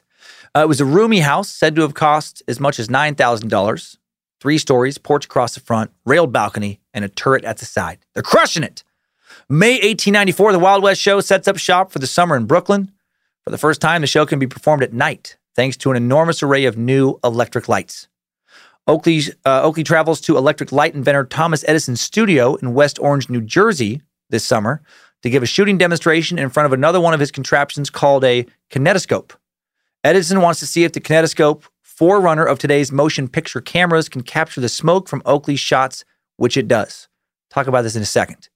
October 6, 1894, the Wild West show closes for the season, a financial disappointment for Cody that he blames in part on the country's new economic depression and the cost of running all the electric lights. Oakley and Butler perform in Edison's kinetoscope film on November 1st, The Little Sure Shot of the Wild West, an exhibition of rifle shooting at glass balls, which was filmed at Edison's Black Maria studio by William Heiss. And you can find this video on YouTube or on Annie's Wikipedia page. It is awesome to be able to actually see her shoot. Her aim is so steady, it is unreal. She's like a robot. She's so fast. The video is only 20 seconds long, and I highly recommend you check it out if you like the story. 1895, in an effort to restore its past profitability, Cody takes his Wild West show back on the road, visiting 131 towns. Oakley continues to tour and will tour for the next several years, crisscrossing the country by train while firing, in her estimation, more than 40,000 shots a year. Oakley's act is celebrated through the country, but life on the road is beginning to exhaust her. July 4th, 1896, Independence Day, the Wild West show plays in Piqua, Ohio. For Annie, this day brings a most special visitor, her mom. Piqua was only about 30 miles from North Star. Susan Shaw rides over with Annie's brother, her sisters, and a number of nephews and nieces. It was the first time they'd ever seen Annie perform. Two of Annie's oldest friends, Nancy Ann and Crawford Eddington, a couple that had helped her when she was just a little girl, showed up at the Wild West lot a few days later in Bluffton, Indiana. Everyone is so happy to see how well things are going for Annie. Doing what she loves, making an amazing living, a superstar, traveling the world, and still in love with Frank as ever. Frank called Annie Missy. She called him Jimmy, a name that, according to Annie's niece, Fern Campbell Swartwout, was coined one day when Annie was sick. Frank came into her room and began to do funny stunts to make her laugh. Now Jimmy the squirrel does tricks, Annie had said. Fucking no idea why, just whatever little cute nickname. And from that day on, she called him Jimmy. Frank would keep scrapbooks of their letters, including poems and stories he would write for her, including this one that happened after that little nickname was coined. Jim was a squirrel that lived in a park. He washed his face with his tail and went for a lark. He met a Miss Chipmunk, another kind of squirrel. Says Jim, she will do for my very best girl. So he cocked his left ear and winked his right eye. Miss Chipmunk looked bashful, but made no reply. But Jim was a squirrel that never would tarry. So he made his best bow and asked her to marry. Miss Chipmunk smiled sweetly, saying, between me and you, this is very sudden, but I don't care if I do. Then they were happy as squirrels could be and lived in a hole in the big elm tree. They jumped and they played every day in their life, for she loved her Jim and Jim loved his wife. Pretty sweet, that Frank Butler. And I hope Lindsay does not listen to this episode because I don't want a new poetry expectation put upon me. At the end of the 19th century, Oakley promoted the service of women in combat operations for the U.S., for their armed forces. She wrote a letter to President McKinley on April 5th, 1898. It said, but in case of such an event, I am ready to place a company of 50 lady sharpshooters at your disposal. Every one of them will be an American, and as they will furnish their own arms and ammunition, will be little, if any, expense to the government. She wants to fight for her country. The Spanish-American War does occur, but Oakley's offer is not accepted. Teddy motherfucking Roosevelt did, however, name his volunteer cavalry the Rough Riders after the Buffalo Bills Wild West and Congress of Rough Riders of the World, where Oakley was a major star. To show you how truly famous she was around this time, check this out. In the late 1800s, early 1900s, ushers traditionally punched a hole or two in free tickets to the circus, theater, or sporting events in order to differentiate them from those of paying customers when tabulating receipts. The pockmarked tickets resembled the playing cards that Oakley would shoot holes through during her performances, which led to free admissions being referred to as Annie Oakleys. According to the Dixon Baseball Dictionary, the term also became part of baseball lingo to refer to a walk because it was a free pass to first base. And Annie Oakley. July 25th, 1900, Annie performs in her hometown of Greenville, Ohio. Kind of her hometown. You get it. We went over her bio. It was considered to be her hometown. Kind of like Grangeville, Idaho. Sometimes gets listed as my hometown, even though I'm not in the fucking ballpark of her notoriety, but because I was born, even though I never lived there. For the first time as part of the Wild West show, they traveled to Greenville. Given a commemorative silver cup by the townspeople, Annie says she prizes it more highly than anything ever presented to me. In 1901, the same year as McKinley's assassination, Annie is badly injured in a train accident, but recovers after suffering from temporary paralysis and going through 5 spinal operations. 5 spinal operations in 1901. That sounds absolutely horrific. She leaves the Buffalo Bill show and in 1902 begins a less taxing acting career in a stage play written especially for her, The Western Girl. She plays the role of Nancy Berry, who uses a pistol, rifle, and rope to outsmart a group of outlaws. So I guess those back surgeries clearly worked. In 1904, Annie gets slandered in the press for the first time, big time. Yes, there was that lie about her dying, but this is very different. Sensational cocaine prohibition stories were selling well. And newspaper magnate William Randolph Hearst. We met him in The Strange Kidnapping of Patty Hearst. He publishes a false story that Oakley had been arrested for stealing to support a cocaine habit. The woman actually arrested was a burlesque performer who told Chicago police that her name was Annie Oakley, something she made up on the spot. So then Hearst writes that Annie Oakley was now in prison for stealing in order to get money with which to buy cocaine. Newspapers all around the country print this story. Most of them then immediately retract it with apologies when they learn of the libelous error. Hearst tries to avoid paying anticipated court judgments of $20,000, equivalent to $570,000 in today's money, by sending an investigator to Darke County, Ohio, I keep wanting to call it Iowa, with the intent of collecting reputation-smearing gossip from Oakley's past. The investigator does not find anything. Oakley then spends much of the next 6 years winning all but one of her 55 different libel lawsuits against various papers. She will collect awards ranging from $900 to $27,500. Doesn't make any money, ends up losing money when all of her legal and other expenses are factored in. For her, it wasn't about the money, it was about the principle. And fuck William Randolph Hearst, but he could have just paid a big settlement. He had so much money. He could have paid a big settlement for his big mistake, but he chose not to. See, everything I read about that guy, especially in his later years, seems like a fucking dirtbag. Successful, but dirtbag. August 18th, 1908, Annie, who has been appearing in various shooting events, learns that her mother has died and returns to Ohio.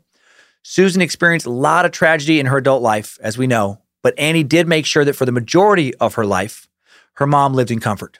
And she lived to the age of 76 and is now buried in Mendenhall Cemetery in Darke County. May 1910, Oakley pays a visit to Cody's Wild West, that are then performing again at Madison Square Garden. Buffalo Bill asks her to return, but she declines. She does in 1911 join a rival show called Young Buffalo Wild West and performs with it for the next 2 years. Although now over 50, after 5 spinal surgeries, still keeps up with the show's grueling pace, traveling more than 8,000 miles in one 27-week span. 1912, the Butlers build a brick bungalow-style home in Cambridge, Massachusetts. It is known as the Annie Oakley House and is listed on the National Register of Historic Places. Cody's show in 1913 goes bankrupt. That same year, October 4th, Annie Oakley's career in Wild West shows also comes to an end. She retires after a performance in Marion, Illinois. The heyday of America's Wild West shows is officially over. Summer of 1915, the Butlers embark on an automobile road trip to visit Buffalo Bill, who is now in failing health. The Butlers decide to winter in Pinehurst, North Carolina, where Oakley gives lessons to women who want to learn shooting. Many, many women, as we mentioned in the open of the show. Less than 2 years later, January 1st, 1917, Buffalo Bill Cody dies in Denver, Colorado.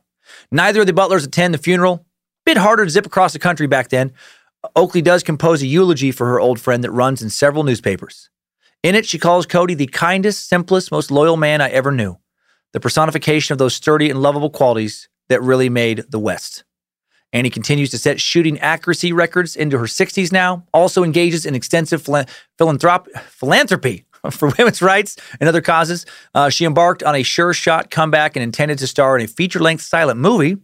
She hits 100 clay targets in a row from 16 yards at the age of 62 in a 1922 shooting contest in Pinehurst, North Carolina. Later in 1917, in April, the U.S. enters World War I, and Oakley telegraphs the Secretary of War, offering to raise a regiment of women to join the fight. He's offering again to help the government in war. The government does not reply. Oakley ends up giving shooting demonstrations to raise money, though, at various army camps around the country. God love her. What a fucking badass. Right? She's ready to go overseas, still fight for her country with a regiment of other sharpshooters. When they tell her no, she doesn't just go sit and sulk in the corner. She raises money for the war effort. November 19th, 1922. A car accident in Florida fractures Oakley's hip and right ankle. And for the rest of her life, she will walk with a leg brace. Leg brace. Florida. Apparently, they've always had bad drivers.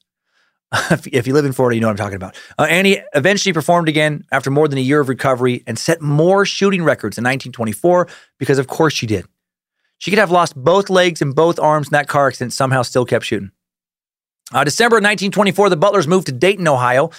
And then in failing health in the summer of 1926, Oakley moves back to Darke County, place of her birth. Annie Oakley dies of pernicious anemia in Greenville, Ohio, at the age of 66 on November 3rd, 1926. Today, some B12 vitamins or just a change in diet could have cured this easily.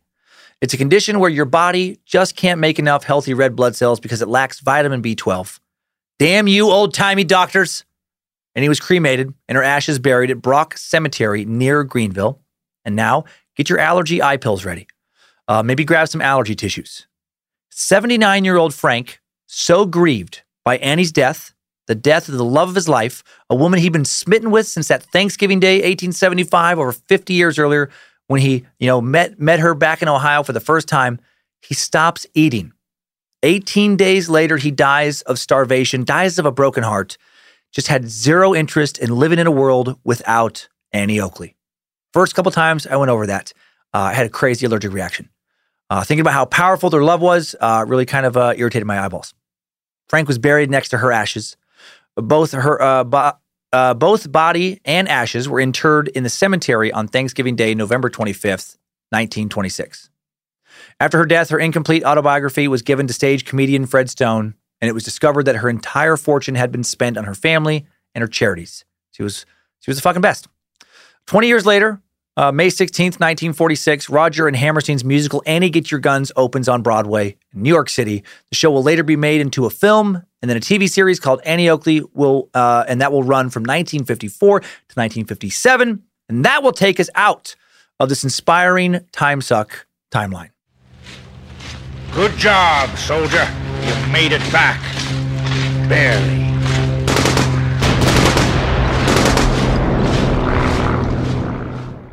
Annie Oakley was fierce, a force of nature, a testament to the power of the human will. When there is a will, there is often truly a way, and Annie had so much will in her. Petite, 5'0", and as powerful as all get out. Annie did most of what she did living in a time when women were still 40 years away from gaining the right to vote, when women were expected to make a proper home for their husbands and children, let their husbands call the shots. Annie wouldn't do any of that shit. She called the shots. She shot the shots. Too much Lucifina in her, too much fire. Born Phoebe Ann Mosey in 1860 to a very struggling family in rural Darke County, Ohio, Annie first used her gun to survive, then used it to save her family farm, and then eventually used it to pay off the mortgage on her mother's farm before entering in local shooting competitions. At one such competition, this young Annie would meet the love of her life, Frank Butler, who would be with Annie until their deaths in 1926. During her lifetime, Annie would see the world change so much. The American Civil War raged on around her when she was a little kid. She was a major part of the end of the Wild West. She saw the Spanish-American War, offered to form a command of female sharpshooters, did that for World War I as well, saw the invention of the moving picture, was in a moving picture, traveled the world in a way no woman had really ever done before as an international star, meeting, entertaining foreign dignitaries and leaders. In a time when people were fascinated by the bloody battles for survival on the American frontier, Annie used her record-breaking, unparalleled skills to impress audiences, to build the American legend of the Wild West, build her own legend. Used her talents to teach women how to defend themselves, to empower them. Even after her death, her fortune would go to her family and various charities, and the charities would continue to help women. I think I can really begin to see why Frank loved her as much as he did. How can you not love Annie Oakley? What is there not to love about her and her incredible and inspiring story? Let's look at her life a few more times in today's Top 5 Takeaways. Time Suck Top 5 Takeaways. Number 1, Annie Oakley started using a gun at around the age of 8. Long before she competed, she was using it to support her family, even though her mother banned her from touching her father's gun at one point, and then her mother rethought that policy when Annie used her shooting skills to pay her mortgage off. Number 2, at one point, Annie was arguably the most well-known living woman in America, really in the world. She delighted thousands of crowds, millions of people, broke lots of marksmanship records, was even the adopted child of Sitting Bull. Number 3, though she would come to symbolize the American frontier in the West, Annie was from Ohio. Legend of the Wild West would thrive primarily in Wild West shows that traveled the country in Annie's time, shows which were the forerunners of TV's Westerns. Westerns like Val Kilmer's Tombstone. Thank you, Annie, for my favorite movie of all time. Number 4, Frank Butler and Annie met when she was just a teen, and they would soon become inseparable and remain together for the rest of their lives. Brought together in a competition in which she beat him, Frank would never publicly be insecure or jealous of his wife's successes. He took on the role of her manager, made sure that her reputation and career was always on the right track, and he would die just 18 days after she did of essentially a broken heart. And number 5, new info. Let's meet another female sharpshooter our exploration of Annie led us to, that I otherwise would not have known about, Yumila Pavlichenko. Yumila Pavlichenko. Yumila would become one of the most famous and deadly shooters of all time, often referred to as the world's deadliest female sniper. Her nickname is Lady Death. Yumila was born in 1916 in what is now Ukraine, but was then the Russian Empire. When she was 14, her family moved to Kiev, where Yumila joined a paramilitary shooting club, enrolled in civilian sniper classes, and worked at Kiev Arsenal Factory. At 21, Yumila completed a master's degree in history at Kiev University in 1937, and was in her fourth year of another history degree in June of 1941 when Germany invaded the Soviet Union. She was among the first group of volunteers recruited. She was offered a nursing position because she was a woman. She balked at that offer, instead requested to be in the infantry, was given an infantry assignment, placed in the Red Army's 25th Rifle Division after demonstrating some Annie Oakley-esque shooting skills. Yumila served for 2.5 months near Odessa, during which time she had 187 confirmed kills, promoted to senior sergeant. Nazi soldiers in the area knew of Lady Death, feared her. Her fellow Soviet soldiers began to see her as a leader and inspiration, despite a general lack of tolerance for women in their service at that time. In October of 1941, her unit was relocated to Sevastopol. In Sevastopol, Yumila was promoted to lieutenant and achieved the rest of her total 309 confirmed kills, including 36 enemy snipers. Wow. Yumila became so well known that she was pulled from combat in 1942 and was sent to tour the U.S., Canada, and England to promote the war effort there. In the U.S., Yumila became the first Soviet citizen to be received by a U.S. president after Frank D. Roosevelt welcomed her to the White House. The First Lady, Eleanor Roosevelt, invited Yumila to tour the country and speak to Americans about her combat experiences to help raise support for the war. At first, the American press seemed more occupied with what Yumila wore than her achievements on the field of battle. Journalists fired questions at her about whether women could wear makeup on the front line, or asked her why she wore a uniform that made her look fat. Jesus Christ. The papers dubbed her the girl sniper, belittling her achievements. Yumila's gracious handling of their questions eventually turned to understandable frustration, and she once responded to a journalist, "I wish you could experience a bombing raid. You would immediately forget about your choice of outfit." Fuck yeah! Tell her, or tell him. After the war, she finished her education at Kiev University and became a historian, and I think Annie Oakley would have loved her. Time Suck Top 5 Takeaways. Annie Oakley has been sucked. A lot of yip, yip, yah, a lot of mush mouth, which I do apologize for. And what's crazy, it's like when you feel too confident. I felt so confident about at least pronunciations going into this episode. I was like, yeah, it's an American story. I can speak English, and this is going to be fine. And I put all my, little phonetic spellings into the notes, and this is going to be great. And then my mouth was like, fuck you. Why? Why? Because you made that joke about George the Poodle, that's why. I hope you liked her tale as much as I did, though. Truly. Thank you to the Bad Magic Productions team for all the help in making Time Suck each and every week. Queen of Bad Magic, Lindsay Cummins, Reverend Dr. Joe Paisley, Script Keeper Zach Flannery, Sophie Fact Source for Sevens, Bit Elixir, Logan the Art Warlock, running badmagicmerch.com and the socials. Liz Hernandez also helping now with the socials. Thanks to all of those who have joined the Cult of the Curious private Facebook group. Over 23,000 members of a true online community. Now with splinter groups constantly breaking off in all kinds of different ways, all kinds of friendships being made, fun being had, and apparently romantic hookups are happening. I love it. Lucifina loves it. Captain Whiskerhorn loves it. Sarsaparilla Spunkmeister loves it. Thanks to Liz Hernandez again and her all-seeing eyes running the Cult of the Curious Facebook page. Megan Howell, Ellie Darling, Danny Ryan, Robbie Erickson, Jacob Carey, Kaylee Fitzpatrick, Jeffrey Bistron, Adam Gustafson. There we go. Kathleen Soller and Shelly Annenson. I think I got your name right this time, Shelly. Thanks to all the wonderful weirdos having fun over on Discord as well. Beefsteak and the Mod Squad of Jesse, Becky, and Cody. Thank you for having easy names and keeping shit weird and fun. Thanks to all of you Space Scissors playing the Time Suck Trivia game on the app. Bodie 210 currently in round 5's lead with 4,540 points. New round starts on Monday, December 7th at 3 p.m. Pacific time. Next week on the Suck, a significantly less inspiring tale, but very interesting. The truck stop killer. Robert, I hope you're not inspired by this tale. God, I hope you're not. Robert Ben Rhodes, born in 1945, seemed to most like an unassuming trucker. The Iowa native had an idyllic childhood that ended abruptly when his dad was arrested for a very alarming crime. And after that, things spiraled out of control. He became a sexual sadist, became deeply interested in BDSM, and that interest soon led to rape fantasies that led to an interest in just straight up rapes and murder. Rhodes was a deeply fucked up individual whose identity orbited around mostly causing pain. On the CB radio, on the road, he called himself Whips and Chains. Estimated by many that he killed over 50 people during his active period from 75 to 1990, most of them young women, and the occasional men who they were traveling with, whom Rhodes quickly disposed of before he got to his true sick purpose, rape and torture. He kept his victims alive, sometimes for weeks, in the back of his truck, which was rigged up like a mobile torture dungeon, reminiscent of the Toy Box Killer setup, with nipple clamps, belts, chains, handcuffs, and much more.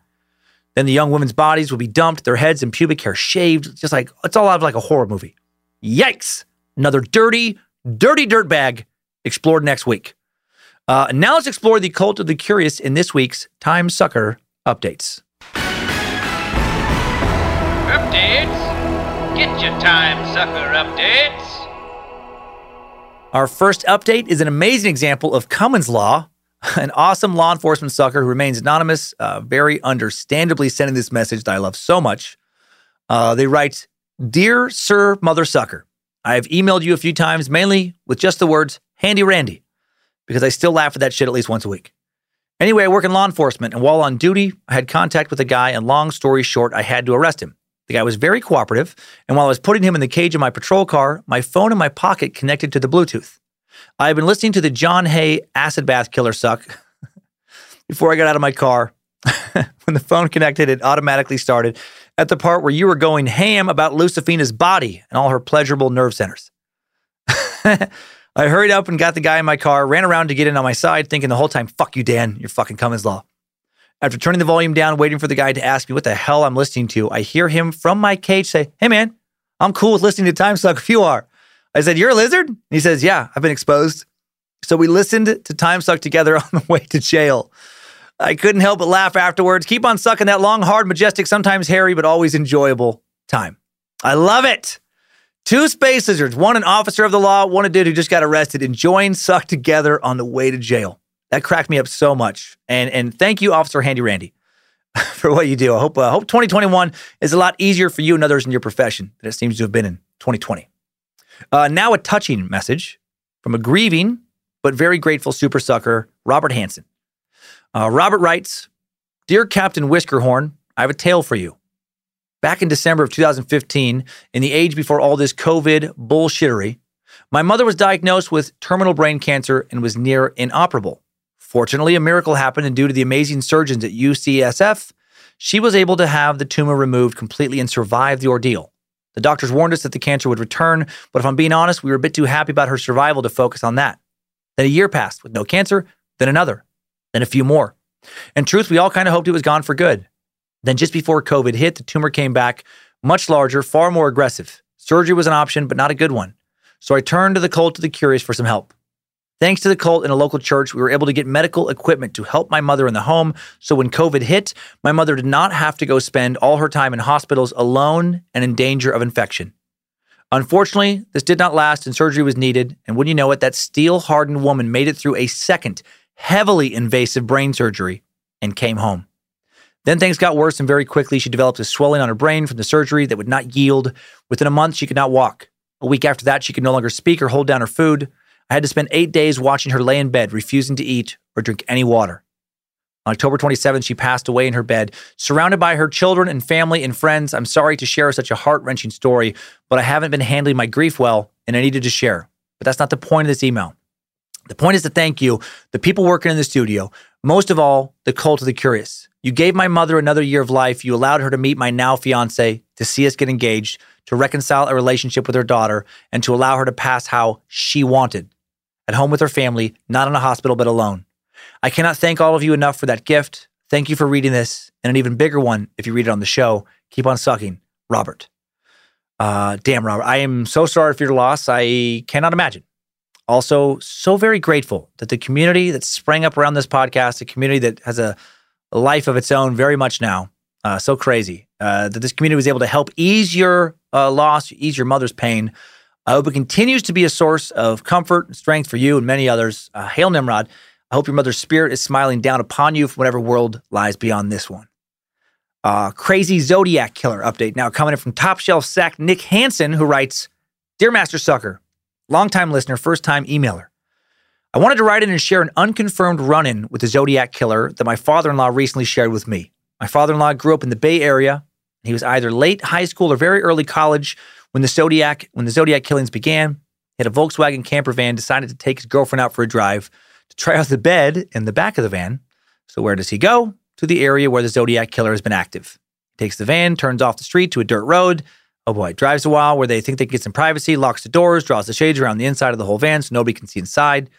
He does not share the immediate details with me of what happens next, thankfully. But eventually they hear another car drive up and someone gets out and starts walking around their van.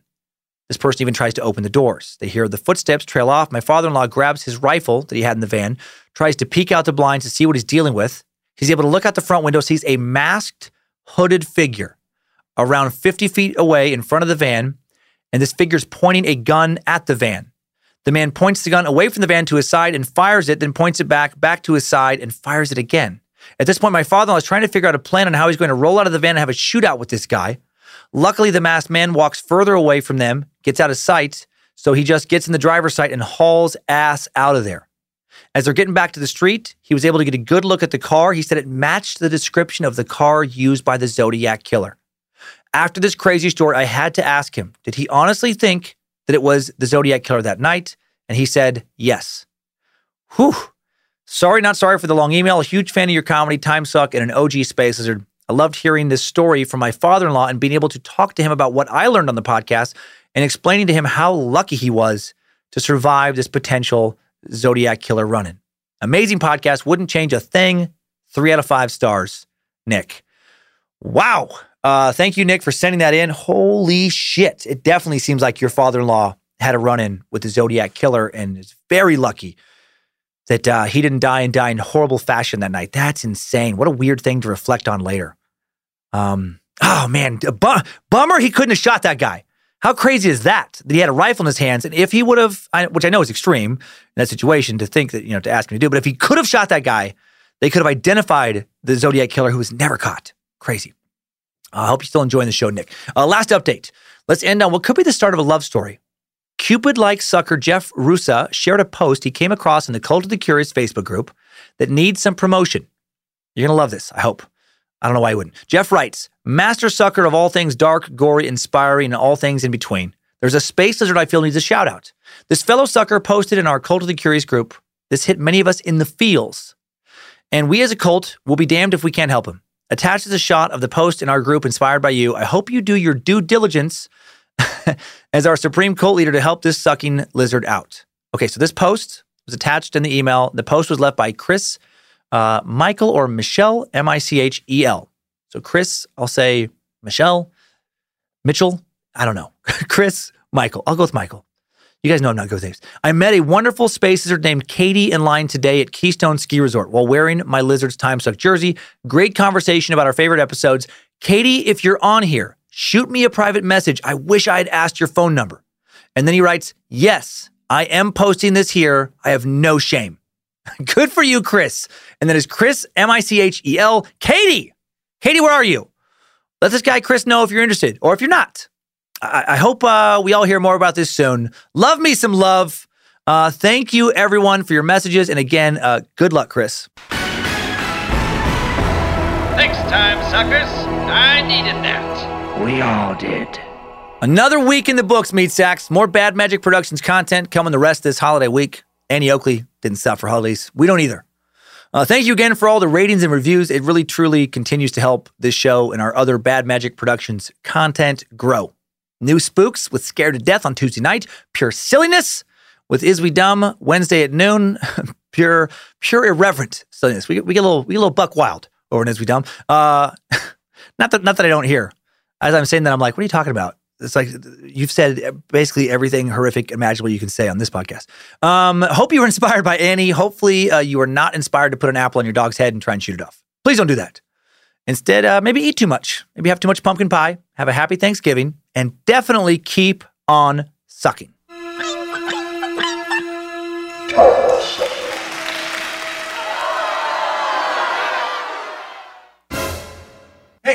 Hey, what's up? I got this apple. Oh, yeah, you got the apple? In the dog. Oh, yeah, put it on Penny's head. Okay, right now? Okay, Penny, hold still. Penny, hold still. Hold still, sweetie.